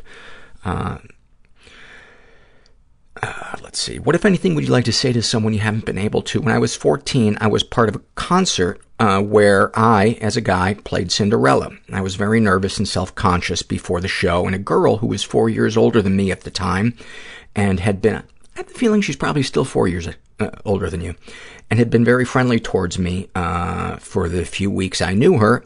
She was in charge of our scene, looked me straight in the eyes and told me that I can be the show stealer if I wanted to, and that she knows I can, and then gave me a hug. In that moment, I felt so overwhelmed with genuine love, and it felt amazing. I felt like someone, for once, actually believed in me and loved me. And I went out on the stage, and the next day, everyone was complimenting me. I've never been able to talk to her about that. I can't work up the nerve. That is such a beautiful moment. That is... have you shared these things with others? No. I feel no intimate connection with my, quote, friends, since to them I'm basically a clown. I would never talk to my parents about anything like this, and there isn't anyone in my life I feel comfortable discussing this with. How do you feel after writing these things down? Shocked. Shocked at how good I have gotten at completely repressing so many things and emotions on a daily basis and never slipping up. I honestly don't understand how it's even possible. Guess it just takes a lot of practice. I really hope for you that you can find your people when you're able to move out of your house and find the love and acceptance that is out there in the world. Sadly, just not in your home and with the people that you interact with at school. But I really, that is not a pipe dream. That is doable. I'm sending you a big hug. Speaking of musicals, by the way, I thought I was going to hate La La Land, and I really liked it, which kind of confused me because I don't like musicals. I'm tired of Hollywood patting itself on the back, but it brought up such nostalgic feelings for, like, musicals from the 50s and 60s and even the 70s. And the actors in it are just great. Ryan Gosling and Emma Stone, they have such great chemistry. I don't know what made me go off on that, but this is an awfulsome moment filled out by Tomothy Conrad. Tomothy, I like that. He's a teenager. He writes, I was in a fight with my mother when I was a teenager, and we were shouting at each other, and I said, I wish you had aborted me. She was taken aback, but not for the reason I thought. She looked at me and said, so did your dad tell you? This was how I found out my parents tried to abort me. Fuck. Dude, that is Hall of Fame awfulsome. Mufasa shares in a Shame and Secrets, a Struggle in a Sentence survey about his depression. Drowning myself in dirty dishes and empty Chinese food containers because I can't get off the couch without experiencing separation anxiety. Well put. About his love addiction. Our first date isn't until next week, but I'm already planning our wedding. About sexual bias, having all of my relatives refer to my past boyfriends as my friend or buddy because they don't want to acknowledge I'm gay. About having borderline personality disorder. I love you until I decide to hate you. Any comments to make the podcast better? I'd love to hear from men who have been diagnosed with BPD. My first few therapists dismissed my concerns about possibly being borderline because I'm a man. That is jaw-dropping. But there you have it. It's sometimes I have the urge to want to call out by name bad therapists and shame them. But that would not be good. This is an awfulsome moment filled out by Trauma Mama. And she writes, a few years ago, my dad had a stroke. It affected his speech, cognitive abilities, and balance in walking. He was no longer able to ski, which had been his life. After a few weeks, he seemed to improve. At Thanksgiving, I was amazed at how much I could understand him, and he was even walking without a walker. By Christmas, I was telling people that I felt like I got my dad back. He said, one day he said, Madonna was just on talking about the Women's March. She's still the best, isn't she? And that's when I knew my dad really was back. See, he always used to call me and talk about Madonna or some other Hollywood gossip, kind of his way of mocking people who followed it, but also because he was a bit into it. It was always annoying and would make me roll my eyes and scoff, like, how did he always find the most inconvenient times to call? And yet this time, I felt annoyed and then so very thankful, like I hadn't realized how much I missed those annoying phone calls about Madonna. Kind of reminds me of the first month that I started living on my own here, and Ivy wasn't there with her bark, and which used to annoy the shit out of me. And man, that first month when I would do something that would normally make her bark and she wasn't there to bark, I was like, fuck, it feels so empty. This is a happy moment filled out by Amanda, the cat lady. And she writes, I was really happy when, about 3 days after my family got our new kitten, I finally had the chance one night to cuddle with her alone when I couldn't sleep due to insomnia. Having someone, albeit a furry someone, there with me during those lonely hours, it was one of the best feelings after knowing what it's like to spend that time alone. I didn't have to say a word to her. She was just there, purring, happy I was there. The pressure of what are they thinking about me was gone, and I got to just privately hang out with this adorable kitten. I've never had a pet before, and as someone who has extreme social anxiety, I think it's a shame my family didn't get one way earlier. I love that. And that, I didn't realize that as one of the reasons why I think so many of us love and feel safe around pets is, yeah, you don't ever think, oh, I wonder if they're judging me. You know, I mean, even if they did judge you, what's like the worst thing they would think? Oh my God, you're so stingy with treats. I can't believe you beat yourself up for napping. There is nothing like the just crawling into bed or laying down on the floor and just loving your dog or cat or muskrat or whatever you fucking weirdos pet. You like how I just turned on you? A nice little moment. No, I pulled out my switchblade. I cut you. I'll cut a bitch. And speaking of bitch, this survey was filled out by Queen Bitch. She's trans female.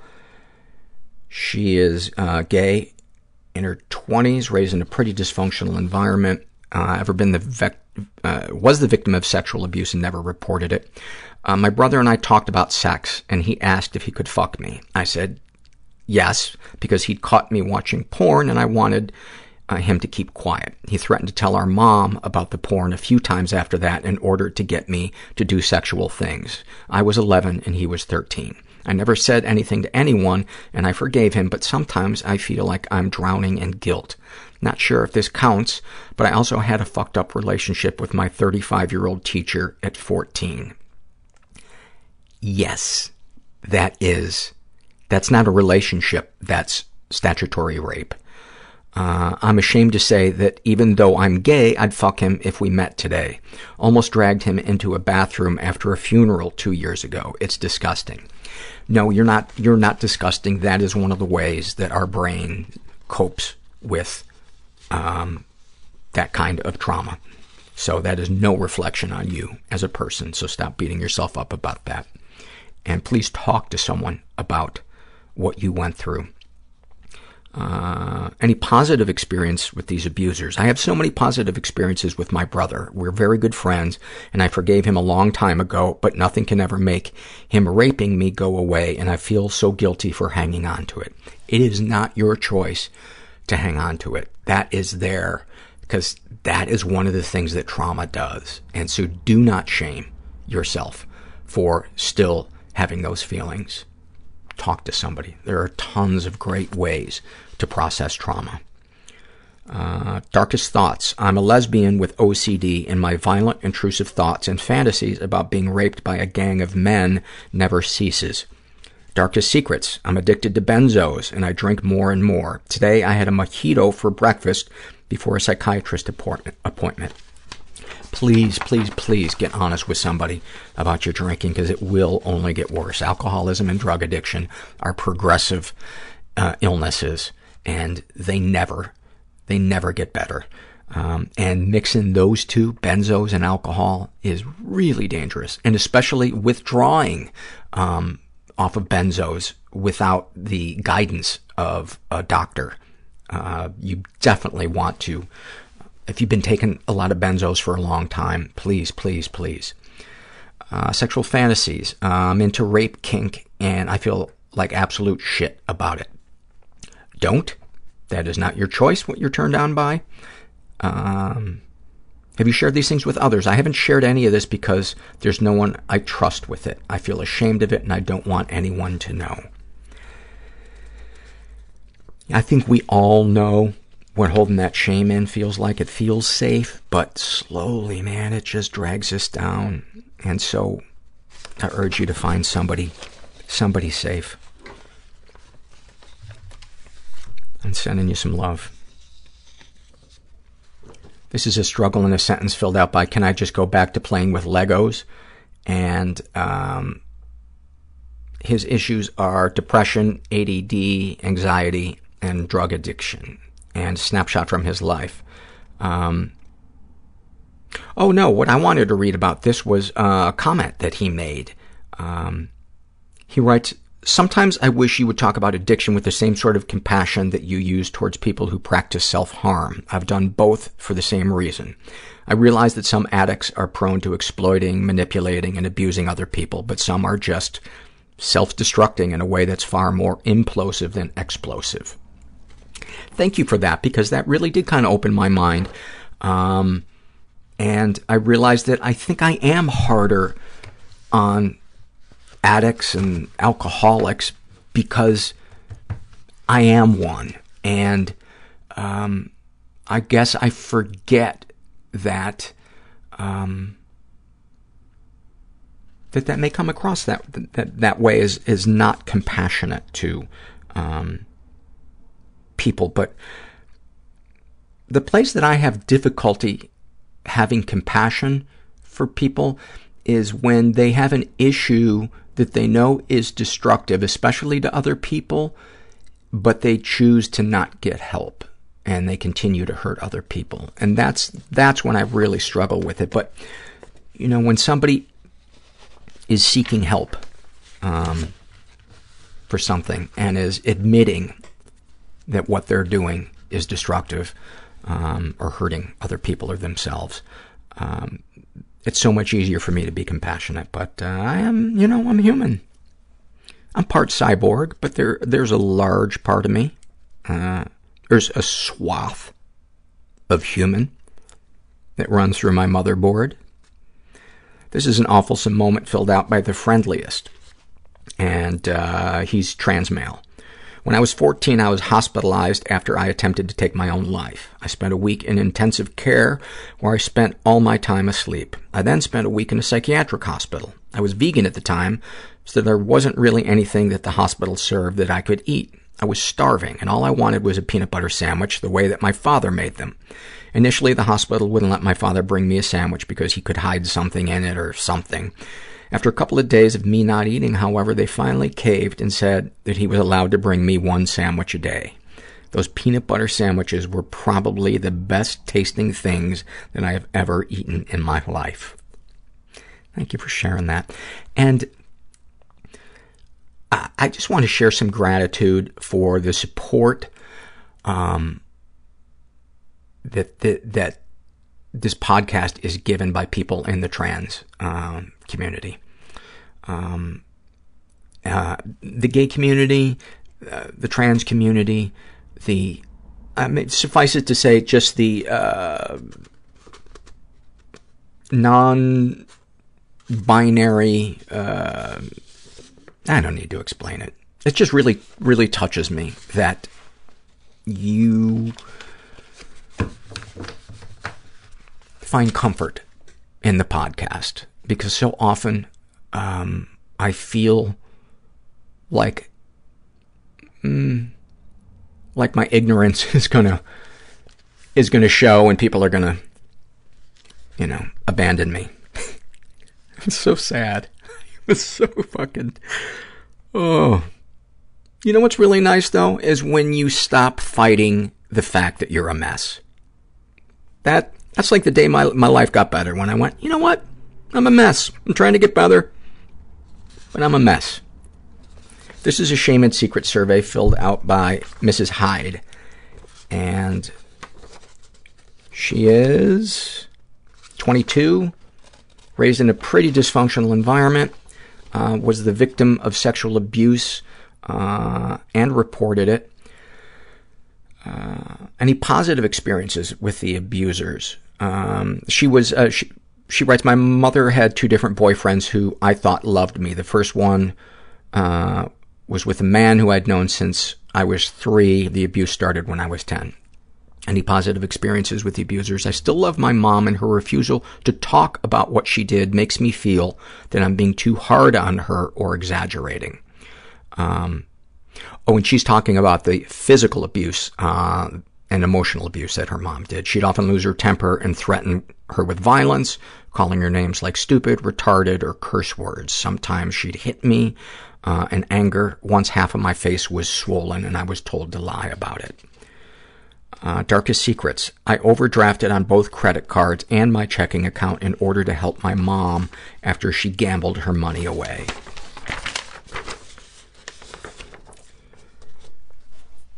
What, if anything, would you like to say to someone you haven't been able to? I'd like to tell my mom that I'm not going to give her any more of my hard-earned money to gamble. I blame her for me being in debt after I completed an enlistment in the Navy and worked my ass off to save money. I'm now back in a rural area living with her while I'm as broke as I was when I left the Navy. I hate my life and I want to die sometimes. I can't re-enlist because of my current mental health. Have you shared these things with others? I've shared a bit with my girlfriend, and she was understanding. She's encouraging me to get away from my mom. I would listen to your girlfriend. And if you can't get away from your mom, because your mom has her hooks in you, and she has been playing you like a puppet since you were a little girl.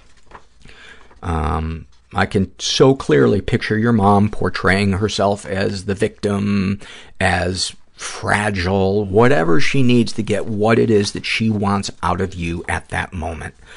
And 2 things I think that I want to say about this.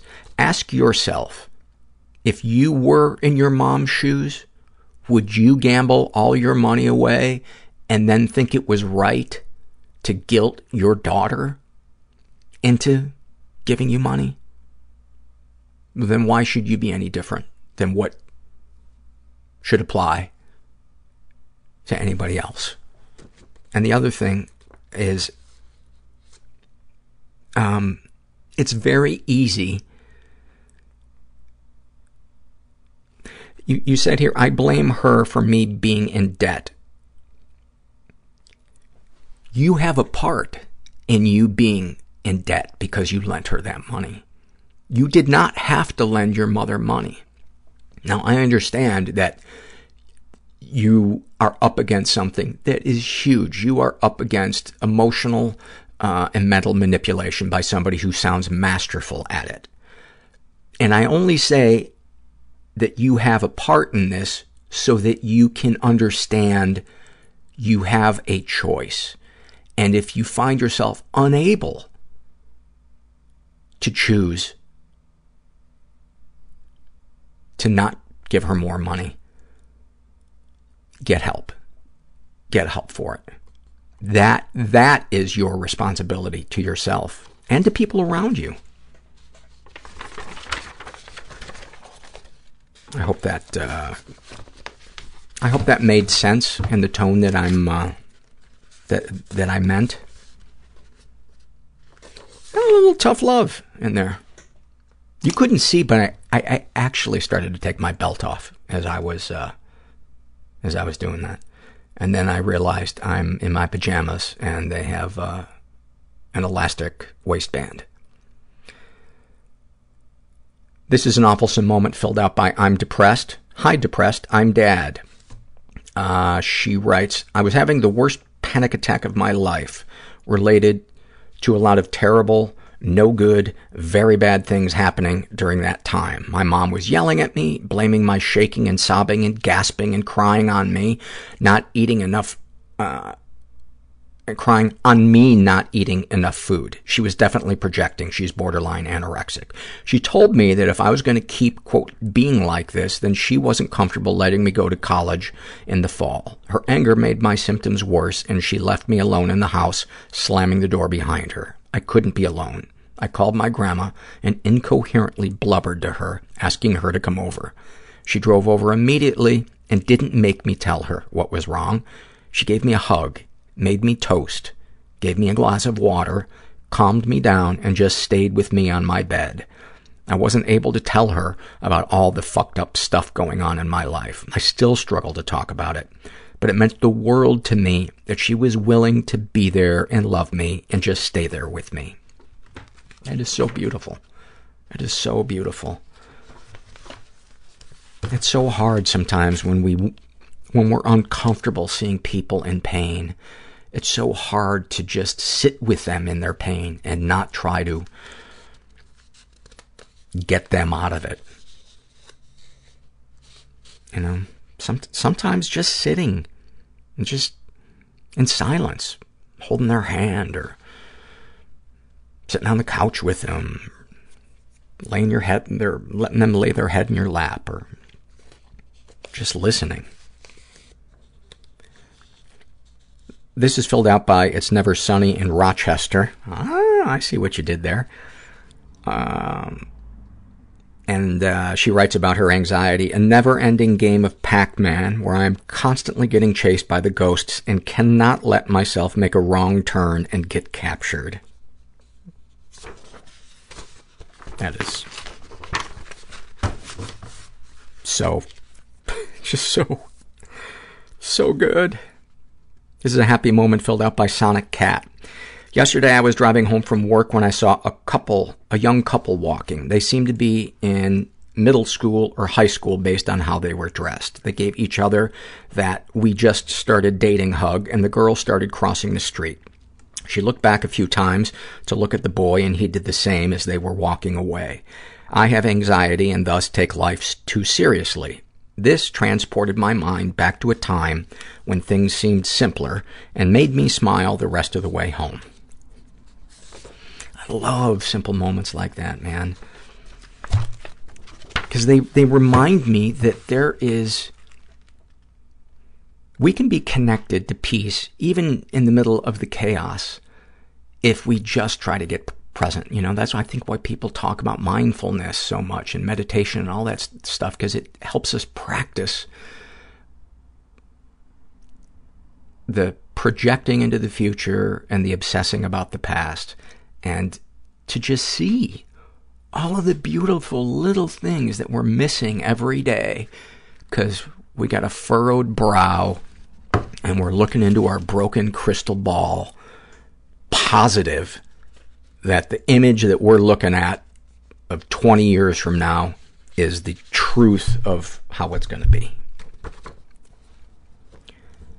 This is a shame and secret survey filled out by Unrequited Depression. You guys are the best. She is bisexual, in her 20s, raised in a pretty dysfunctional environment, and I just want to read part of it. She struggles with drinking, and she writes, I'd like to tell my fiancé fiance, I really want to try and be healthier. I want to not drink, and I want him to stop for the most part. I can't bring it up because it doesn't feel like the right time. Will it ever? I don't think there is a better time than bringing this up, especially because you're about to get married. This is an issue that can absolutely ruin a marriage if it isn't brought to the surface and dealt with. I'd really recommend going to counseling and saying all the stuff that is really hard to say. Counseling is a great place to go if you are terrified of having a difficult conversation with somebody.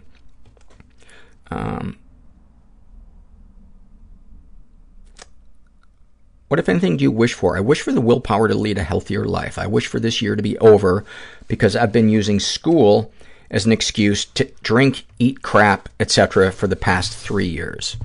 Hold on 1 second. How do you feel after writing these things down? Ashamed that I don't have the willpower to make even the smallest changes, regardless of how much therapy I have. Okay, so you have been to therapy. And then she writes, you need help and you can't do it alone. This is advice she'd give to somebody else who shares her thoughts or experiences. You need help and you can't do it alone. Don't expect yourself to make changes overnight and stop fucking binge drinking. It just makes you feel worse. And you mentioned that you're ashamed that you don't have the willpower to make even the smallest changes. If you are an addict or an alcoholic, there is no amount of willpower that will help you control your drinking. So you need some type of help with that. And you can burn your life to the ground living under the illusion that you can control that addiction. And that goes for tons of addictions. Because it's not the drinking, it's the feelings underneath it that make us want to drink or get high or shoplift or whatever. And those have to be dealt with. You know, feelings can't be processed by discipline. Discipline is not a processor of emotions. You know, discipline may be a program for living that works for some people, but it alone is not enough. I hope that made sense. No, you know what? I hope it confused you. Yeah. I hope right now you're scratching your head. Your eyes are even closed because you're like, what the fuck did he just say? And I hope that it mystifies you your entire day and you get nothing done. And all you do is you think of me as you shake your fist into the air and say, God damn you, Gilmartin. This is an awfulsome moment filled out by Elsie B. And she writes, once when I was about 15, the family cat got hold of a squirrel, as cats do. It was not quite a baby squirrel and not quite full grown. My mother rescued it when the cat dropped it from his mouth. It had only a few puncture wounds and it was still breathing and alive. I went out with my friends that evening and came back later about 9 p.m. My mother was curled up on the couch. I gave it a bath, she said. On the kitchen counter, a bottle of shampoo for small rodents that she had bought at the pet store. I went to the shoebox where the squirrel was tucked in. I petted it with the back of my finger, and it was cold to the touch, quite dead. I looked through the pass-through above the sink at my mother, curled and quiet on the couch. I knew that she knew that it was dead, but that she could not face the fact. She was waiting for me to take over. I took the squirrel and declared it dead and performed the quiet burial outside and cleaned up all of the traces of the makeshift squirrel hospital that had been set up there on the counter. I knew in that moment that my mother lacked an ability to face difficult emotions, and I learned for the first time that I was able to face them. I felt the sickness of death in the pit of my stomach, but I had the strength to do what needed to be done. I have always carried that ability through my life. And still today, I face hard things, and my mother curls up on the couch and waits for me to handle her emotions. I disentangle myself string by string from the web and always hope that this will be the last time I have to be the one to declare the squirrel stone dead, but it never is. On that day, I felt more grown than my mother. I felt strong, and I still do. As much as I hate reading anything that has to do with a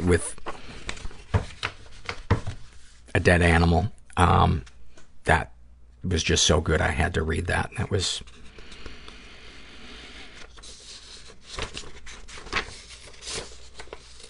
Am I shuffling the papers enough? To be fair, I should let you guys know that I have employed a paper shuffling team to make these noises, because I just felt like I wasn't able to make the amount of paper noises that a podcast should have.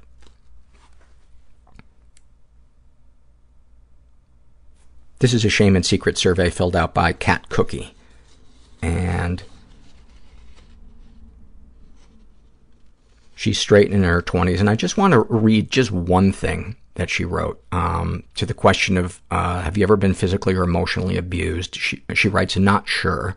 And then she writes, my boyfriend, when I was 16 or 17, took nude photos of me and then shared them online. I don't know if this really counts as emotional abuse. Not only is that straight up fucking emotional abuse, it is illegal.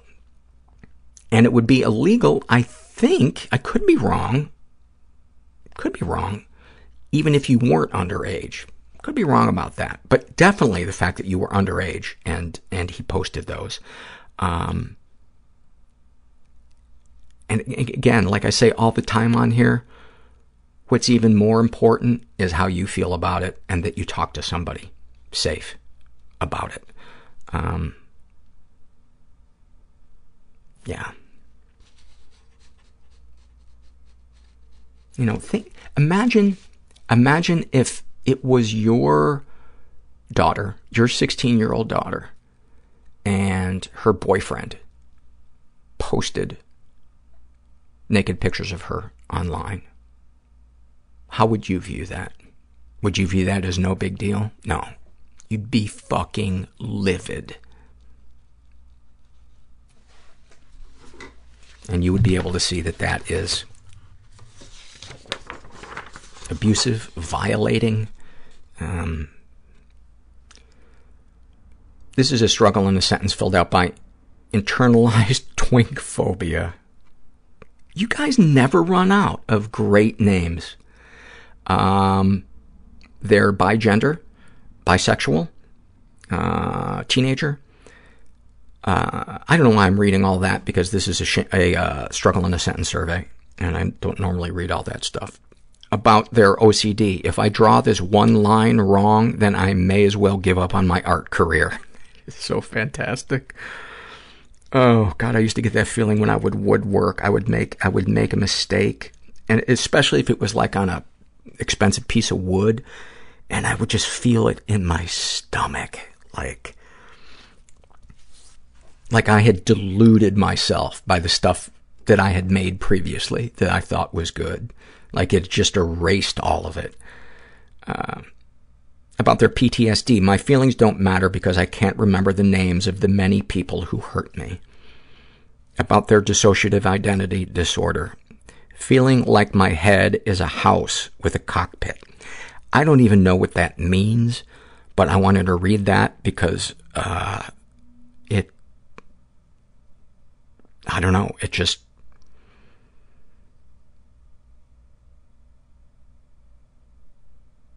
I can't, I feel like on an emotional level, I understand it, but intellectually, I'm not quite, I understand what you mean by that.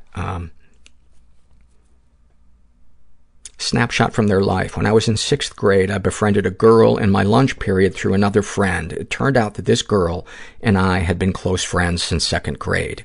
She showed photos of us hanging out, along with me at 2 of her birthday parties. I couldn't recall anything. I asked my mother about it later that day, and she was confused as to how I forgot. I didn't press further and decided it was mind gremlins that stole my time away. Oh, I can't imagine having dissociative identity disorder. The gaps in time, just on a logistical level. Forget even just the emotional, interpersonal stuff. Just on a logistical level, what that has got to be like. This is an awfulsome moment filled out by Forever Awkward Female. And she writes, my father was an abusive alcoholic and drug addict. He was in and out of my life during my childhood. He was around just enough to break my spirit and crush me with his abandonment. Anyway, he left my family for good when I was 14 in a dramatic episode that involved fists, screaming, and shattered glass. When I was 25, I was randomly contacted to attend his 50th birthday party. My feelings were very mixed, but I thought if I didn't go, I would always wonder if I could have somehow formed a relationship or connected with my father in some real way. I'd done years of therapy at this point and felt strong enough to take a chance. My younger brother, also invited, was about 18 at the time and was even more affected by the abuse and abandonment than I was. We got there. My father couldn't even make eye contact or say anything more than small talk, one might have with a stranger at a grocery store. But the party was kicking. The bass was booming. He still loved a good party. After avoiding us most of the evening, he suddenly appeared and pulled my brother and I to the dance floor. I realized right then that all the dreams I ever had of mattering to him and being daddy's little girl were just not ever going to be reality. The popular 90s song "Da Dip" by artist Freaky Nasty began to play. My young brother and I locked eyes for a moment. He had this knowing look that said, fuck it. And even though we'd not seen our father, the man who would strike us in the face with a closed fist when we were children, even though I hadn't seen him in 12 years, we caught the beat. We danced together in a small circle of 3 for the entire song, promptly followed with Tootsie Roll by 69 Boys. What can I say? My dad was a little hood and had his prime in the 90s. Although as a young girl I dreamed of my father one day dancing elegantly with me on my wedding day, I realized that however inappropriate it may be, this would have to do. We danced and danced hard. It was profound and totally fucking awfulsome. That, man, you painted a picture. Thank you for that.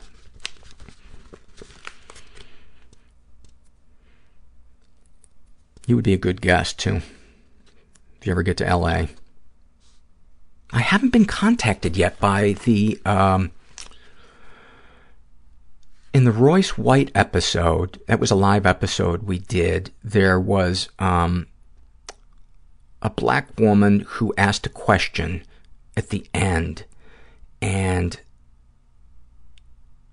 she shared a little bit of her story, and then I talked to her also after we finished recording, and I was like, I really, really want you to be a guest.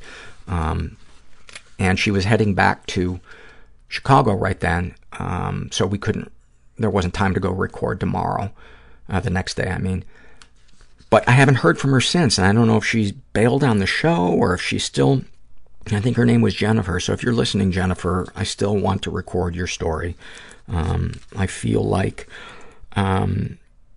we need more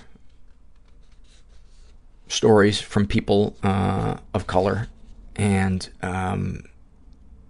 there's a lot of topics I feel like we need more of, but that's one in particular that anyway, continuing. This is a shame and secret survey filled out by Jay, who is, she's bisexual, in her 20s, raised in a totally chaotic environment, never been sexually abused, but she has been physically and emotionally abused. And the reason I wanted to read this one is I think it exemplifies so well how you can have really horrifying moments with parents and really sweet moments with the same parents. And what a fucking mindfuck that can be. I'd like to say fuck a third time. My mother was an alcoholic. I remember waking up one time to a hard slap on the back. She was trying to provoke my dad into hitting her and giving her a reason to call the cops on him. She was always getting drunk, and my dad would always just leave. He left me and my sister in the house alone with our drunk mother, and I don't know how to forgive him. My sister always hid in her room and locked the door, but I was stuck with my mom. Even if my sister would have invited me into her room, I wouldn't have gone. I was always afraid that my mother would kill herself, and it would be my fault because I left her alone. One time she ran out in the street and tried to get hit by a car right in front of me. Oh, Jesus. I was around 6 or 7 years old at the time. When I was a little older, our mom moved out. My sister became heavily addicted to drugs. She would throw things at me, hit me, grab me by the shirt and throw me against the wall, and worst of all, tell me, after she was done abusing me, that it was all a dream or made up in my head. I was around 8 or 9. Then when I was 15, my sister had already moved away. I found my dad's drugs and all of his abusive behavior suddenly made sense. He would tell me I meant nothing to him and that I would never amount to anything because I didn't give him money for, quote, cigarettes. He once destroyed our entire apartment, throwing TVs and CDs and books.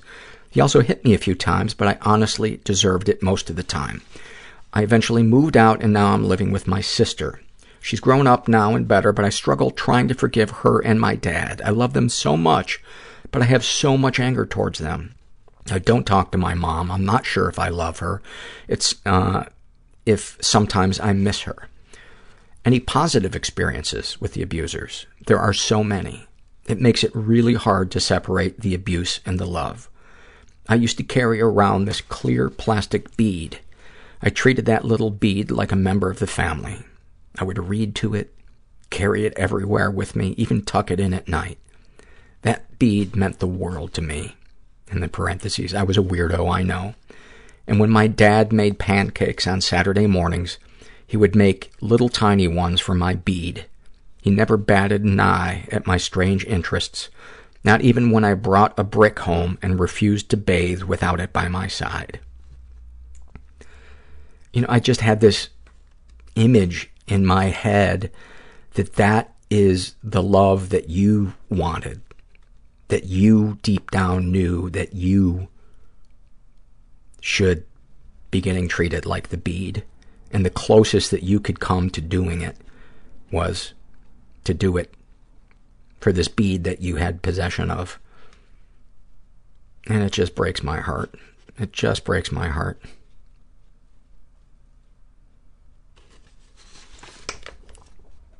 Darkest secrets. I can't stand my boyfriend. He's the sweetest, nicest, most understanding person, but I push him away. I feel nothing towards him. I don't want to be with him, but I don't know how to tell him. I feel like an awful person because he deserves someone so much better than me. I just really want him to break up with me. I feel nothing for him, and I don't think I feel anything for anyone. And this is one of the reasons why I wanted to read this, is because that's really common for somebody whose trust has been shattered so badly by not just one parent, but both parents. Of course it's hard to be intimate with somebody, to let somebody in. And I have the feeling it's not going to matter who the partner is until you start processing that hurt. And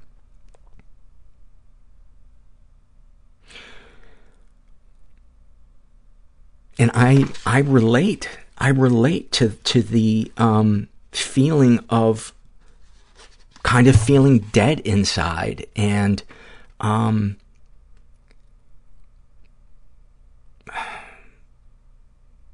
intimacy being scary.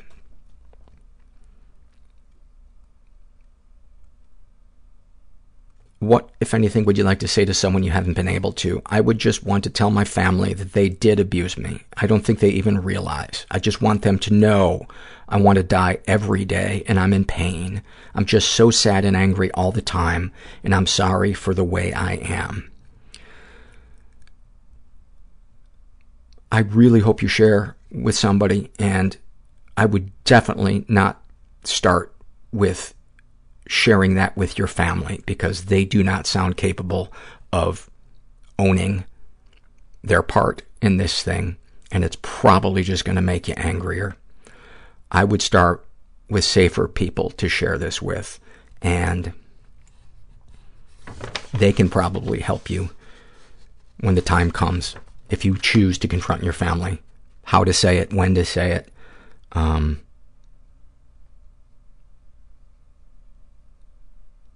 What, if anything, do you wish for? I want to treat people better. I can sometimes feel myself starting to act like an asshole, but I can't help myself. I can't stop. I want to be able to love people and to have a connection with someone else. I'm so alone, and I'm just in my head all day. I hope you know how not alone you are. I hope you know how many of us feel or have felt like you do. And the thing that therapists tell me is when we're kids, the dynamics that we see going on in front of us, modeled by our parents, that is a script that we consciously or subconsciously learn. We learn that, when somebody comes into the room and they're angry, that we don't know what's going to happen, or somebody's going to get hurt, or if we, act this way, that's going to happen.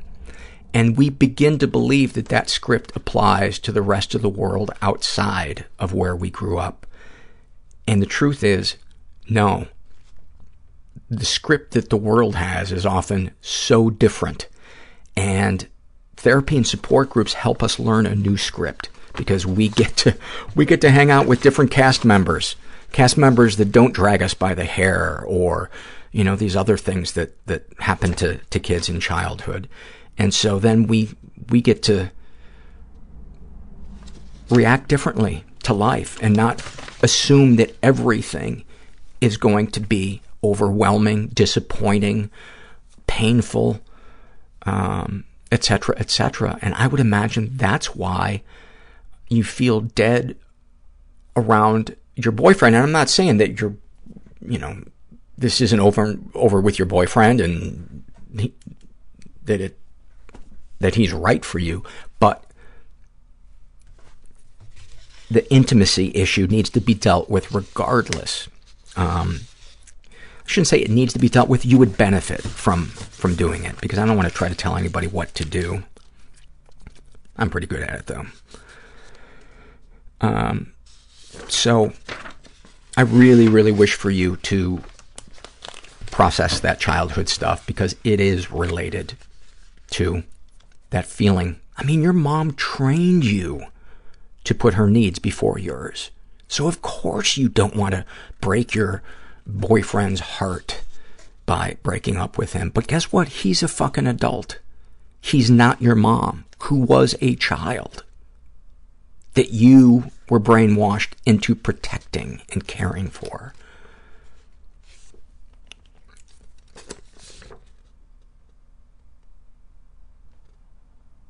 This is a happy moment filled out by Lilac, and they're agender. This happened just 2 days ago. I was skiing with my 72-year-old mother. It seems to be the only way we can spend time together where I feel safe around her. Since telling her that I have depression 5 years ago, she has never once asked me anything about how I'm feeling or how I'm doing. I also battle anxiety, which she knows, but has denied for years. I don't know what has shifted, but 2 days ago she actually asked me about my triggers. I was gobsmacked, but joyful. I felt like she was finally trying to understand my struggle in her own small way. Sure, it took my whole life for her to show that she is listening, but we all start somewhere. I love that, too, because that's like,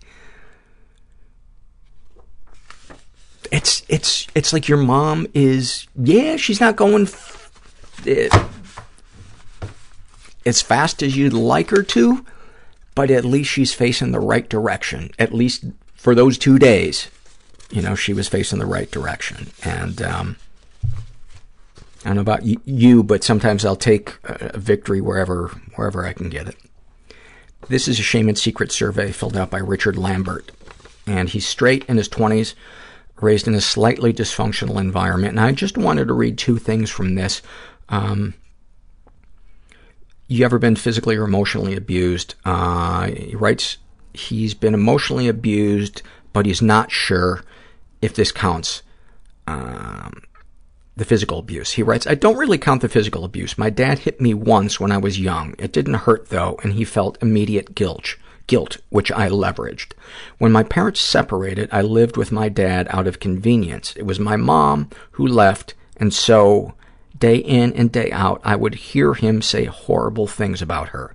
He would try and get my siblings and I involved in their marital issues. I couldn't handle it, so I argued with him. That is just that is just such a,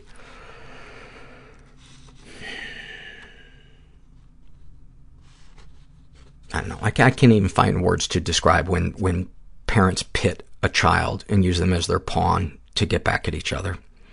Any positive experiences with the abusers? My dad is a difficult man, but he still shows his love in his own shitty way. He's been getting better about being an asshole, and some of what I shouted at him stuck.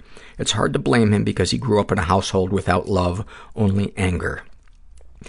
And that's the other thing that I wanted to say about this is this isn't about blame. This is about you no longer minimizing how much it hurt you. Not so that you can bring it to him and make him feel badly, but so that you can let the tears out. You can let the rage out. You can let all the other stuff that drives our accessory behaviors and makes our life, degrades our life and makes it complicated and pushes people away and, you know, loses his job and all the other repercussions of emotional struggle. And so you can still love your dad and have compassion for your dad while also be screaming in therapy at the top of your lungs, fuck you, you fucking selfish motherfucker. I want to knock your teeth in. That is not a betrayal of your father. That is you processing your own story.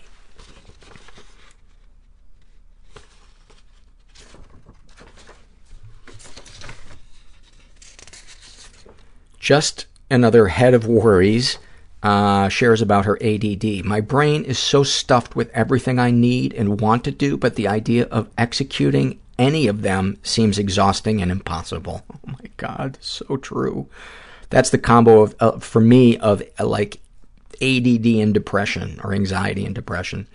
About her OCD. Anything not in my control is simply a disaster waiting to happen. And if something bad happens that I am not in control of, surely I will find a way for it to be my fault. That's talent. I got to tell you, that is talent. About her codependency. My parents have involved me so deeply in their problems and life troubles that my mere happiness hangs on the balance of how their day is going. I want to punch myself for being in my 30s and letting that be the case.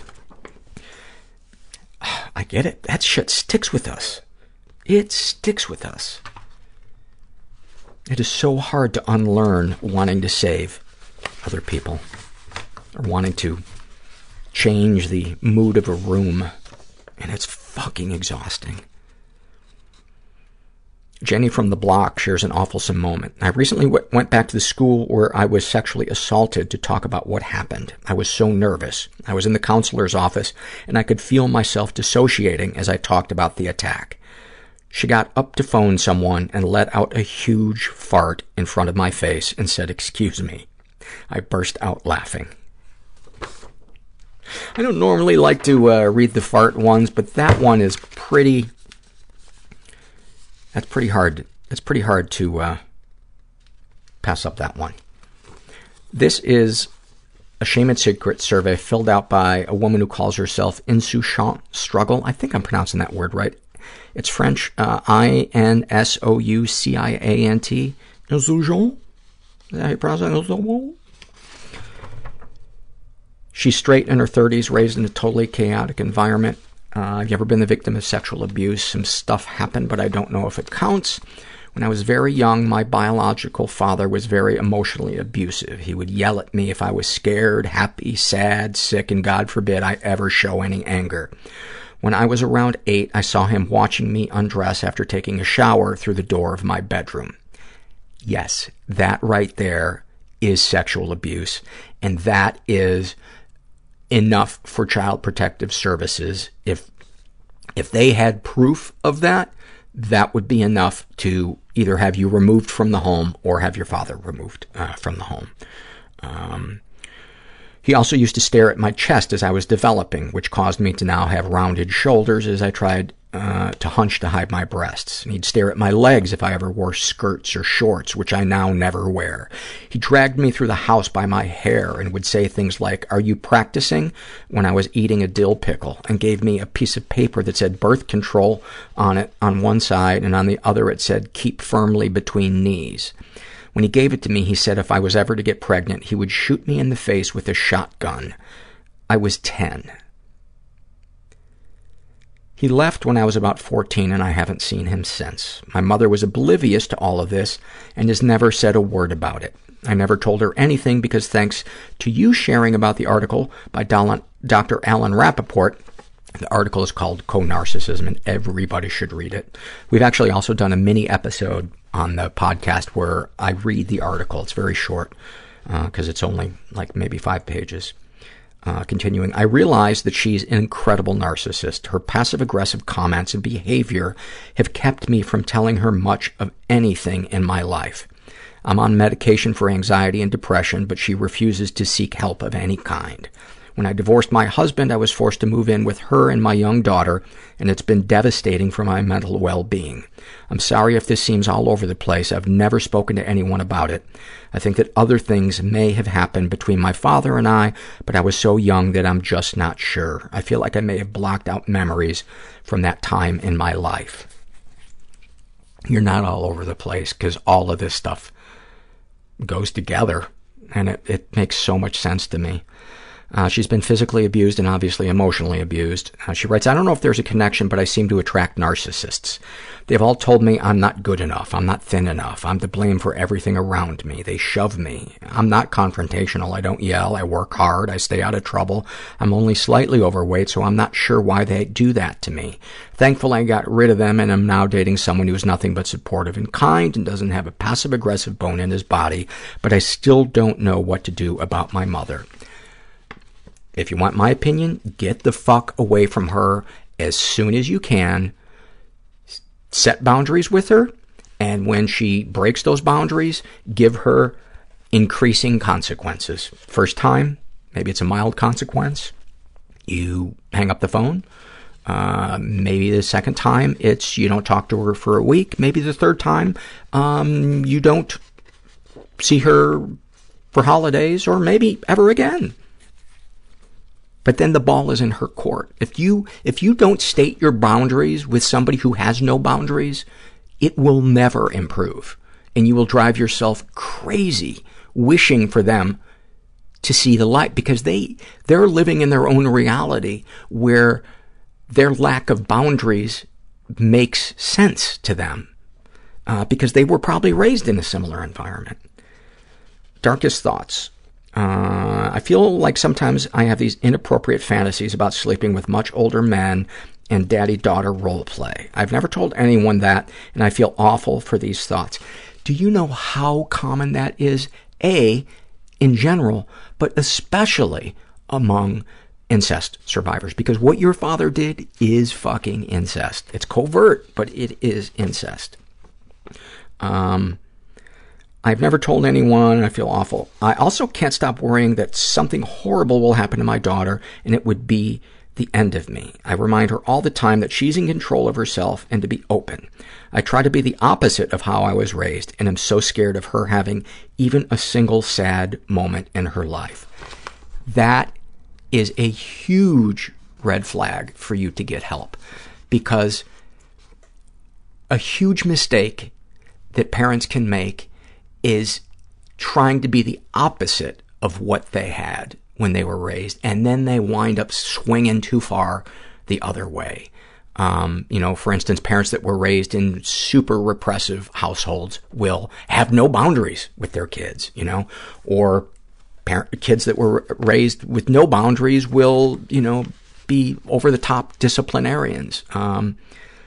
But trying to protect your daughter from having a single sad moment in her life will be perceived by her as you wanting to control everything about her. It will send her the subliminal message that certain emotions are okay and certain ones aren't.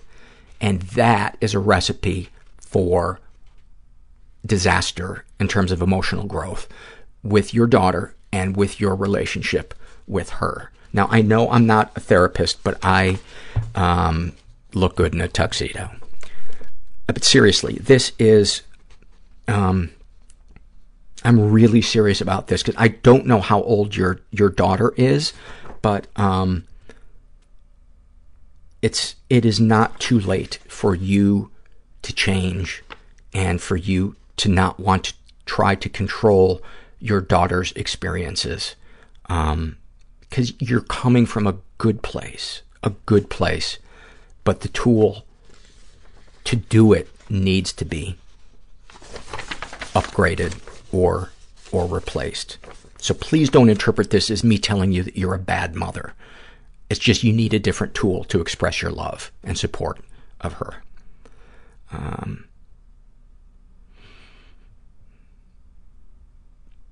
Darkest secrets. I've never spoken about the things with my father. I feel like I wouldn't be taken seriously or that it would be my fault somehow, like I just imagined all these awful things. I had the exact same fear. And sometimes that voice still pops into my head. Calls me a baby, an exaggerator, oh, you weren't, actually your genitals weren't touched, so how dare you, call it this or that. That's not what's important. What is important is that you were objectified and sexualized, and I know what that feels like, and it scars you, and you need to talk to somebody. You need to talk to somebody. You deserve to talk to somebody. You deserve to be heard. You deserve to be felt. You deserve to feel peace in your life. And it is there for you. You are not beyond change. But it does take work. It does take work. And walking through a lot of fear, but you can do it. You can definitely do it.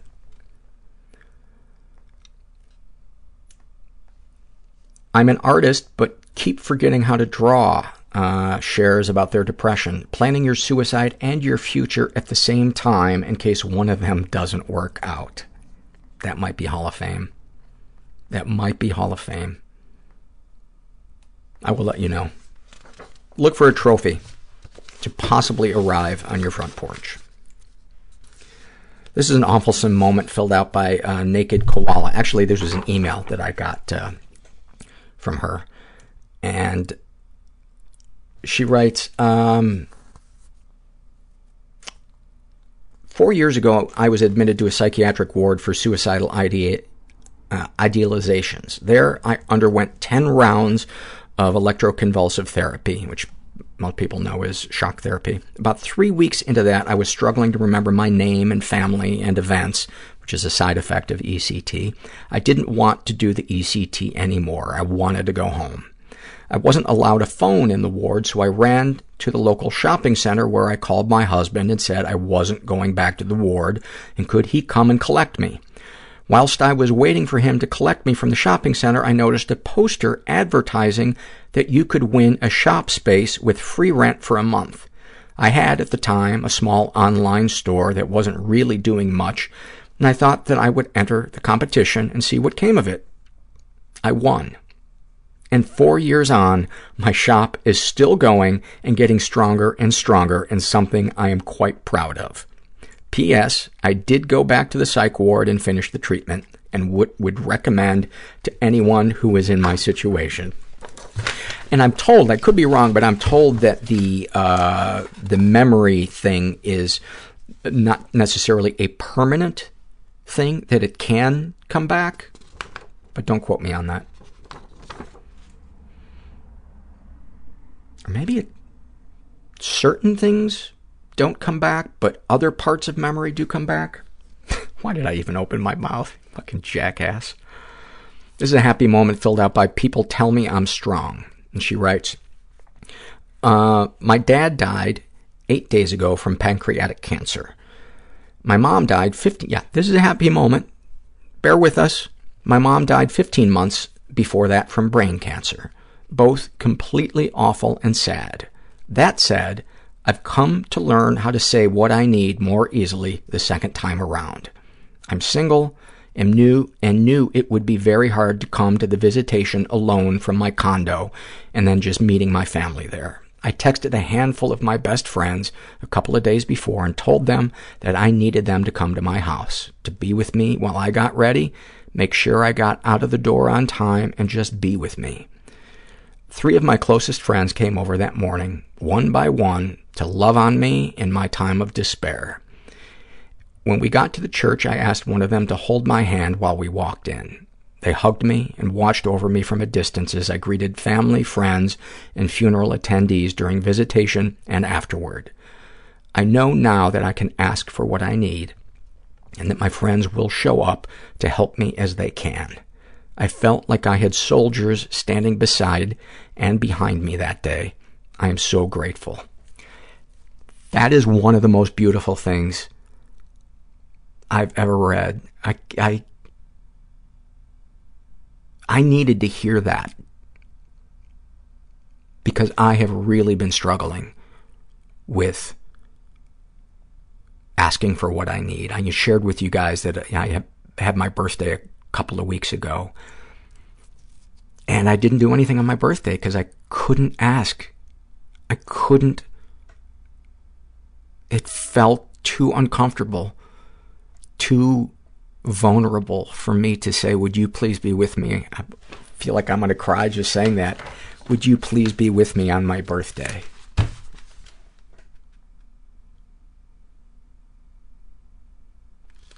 It's such a simple thing. And it brings up such intense emotions in me, just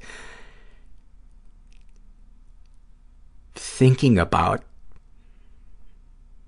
being that vulnerable. You know, I like to think of myself as somebody that can get as vulnerable as anybody else. But this last birthday reminded me that I'm not. There are some things that I am really afraid of. I'm afraid of looking needy. I'm afraid of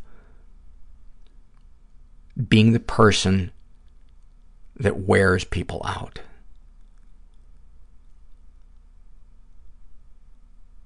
And I'm so inspired by what you did, and I'm so happy that you shared that with me. God, it is bringing up such intense emotions. It's funny, when I read these to myself, as I put the surveys together to do the show,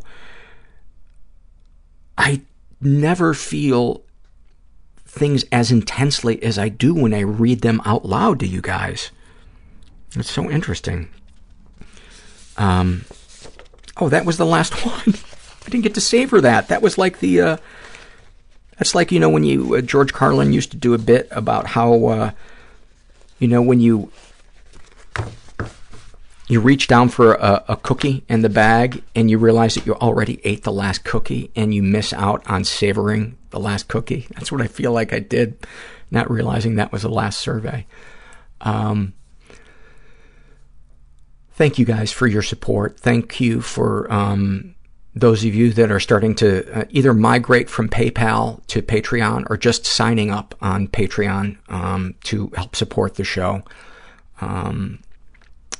I'll put the links to all of the stuff on the website, to our links for our sponsor, for the Oakland dates that are coming up in February, for Patreon if you'd like to support the show that way.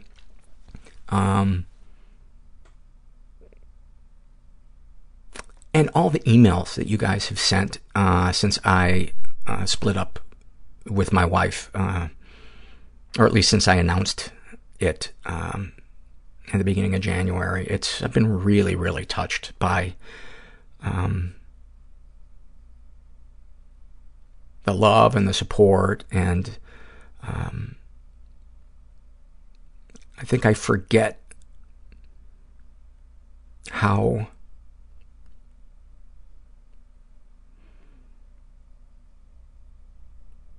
much you care about me. I know you like the podcast, but sometimes I forget that means you also care about me personally. And again, this is bringing up in really intense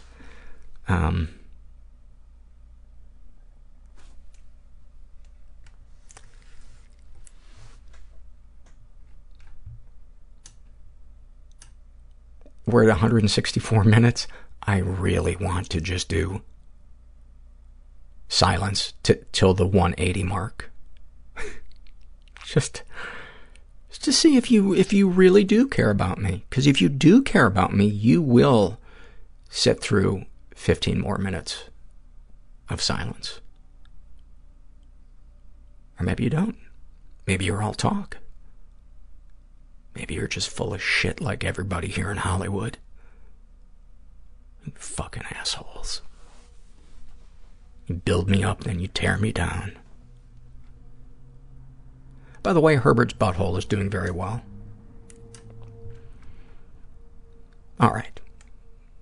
Let's wrap this thing up. Let's get off this roller coaster. Let's get off this roller coaster of insight and incest. Oh, that should somehow be in the opening of the show. Oh. Why am I having a hard time saying goodbye? Because I don't want you to go. I have abandonment issues, even though you're not here right now. I haven't even posted this episode yet. Maybe because I like to hear myself talk. Maybe I'm afraid that I don't know the perfect ending, that my perfectionism is kicking in, and I feel like, I don't want to disappoint you in the last couple of seconds of the podcast. How about we wrap it up like this? You're not alone, go fuck yourself. Everybody I know is bizarrely beautifully Everybody fucked up I know in some weird way. bizarrely beautifully fucked up in some weird way. Bizarrely beautifully fucked up in some weird way.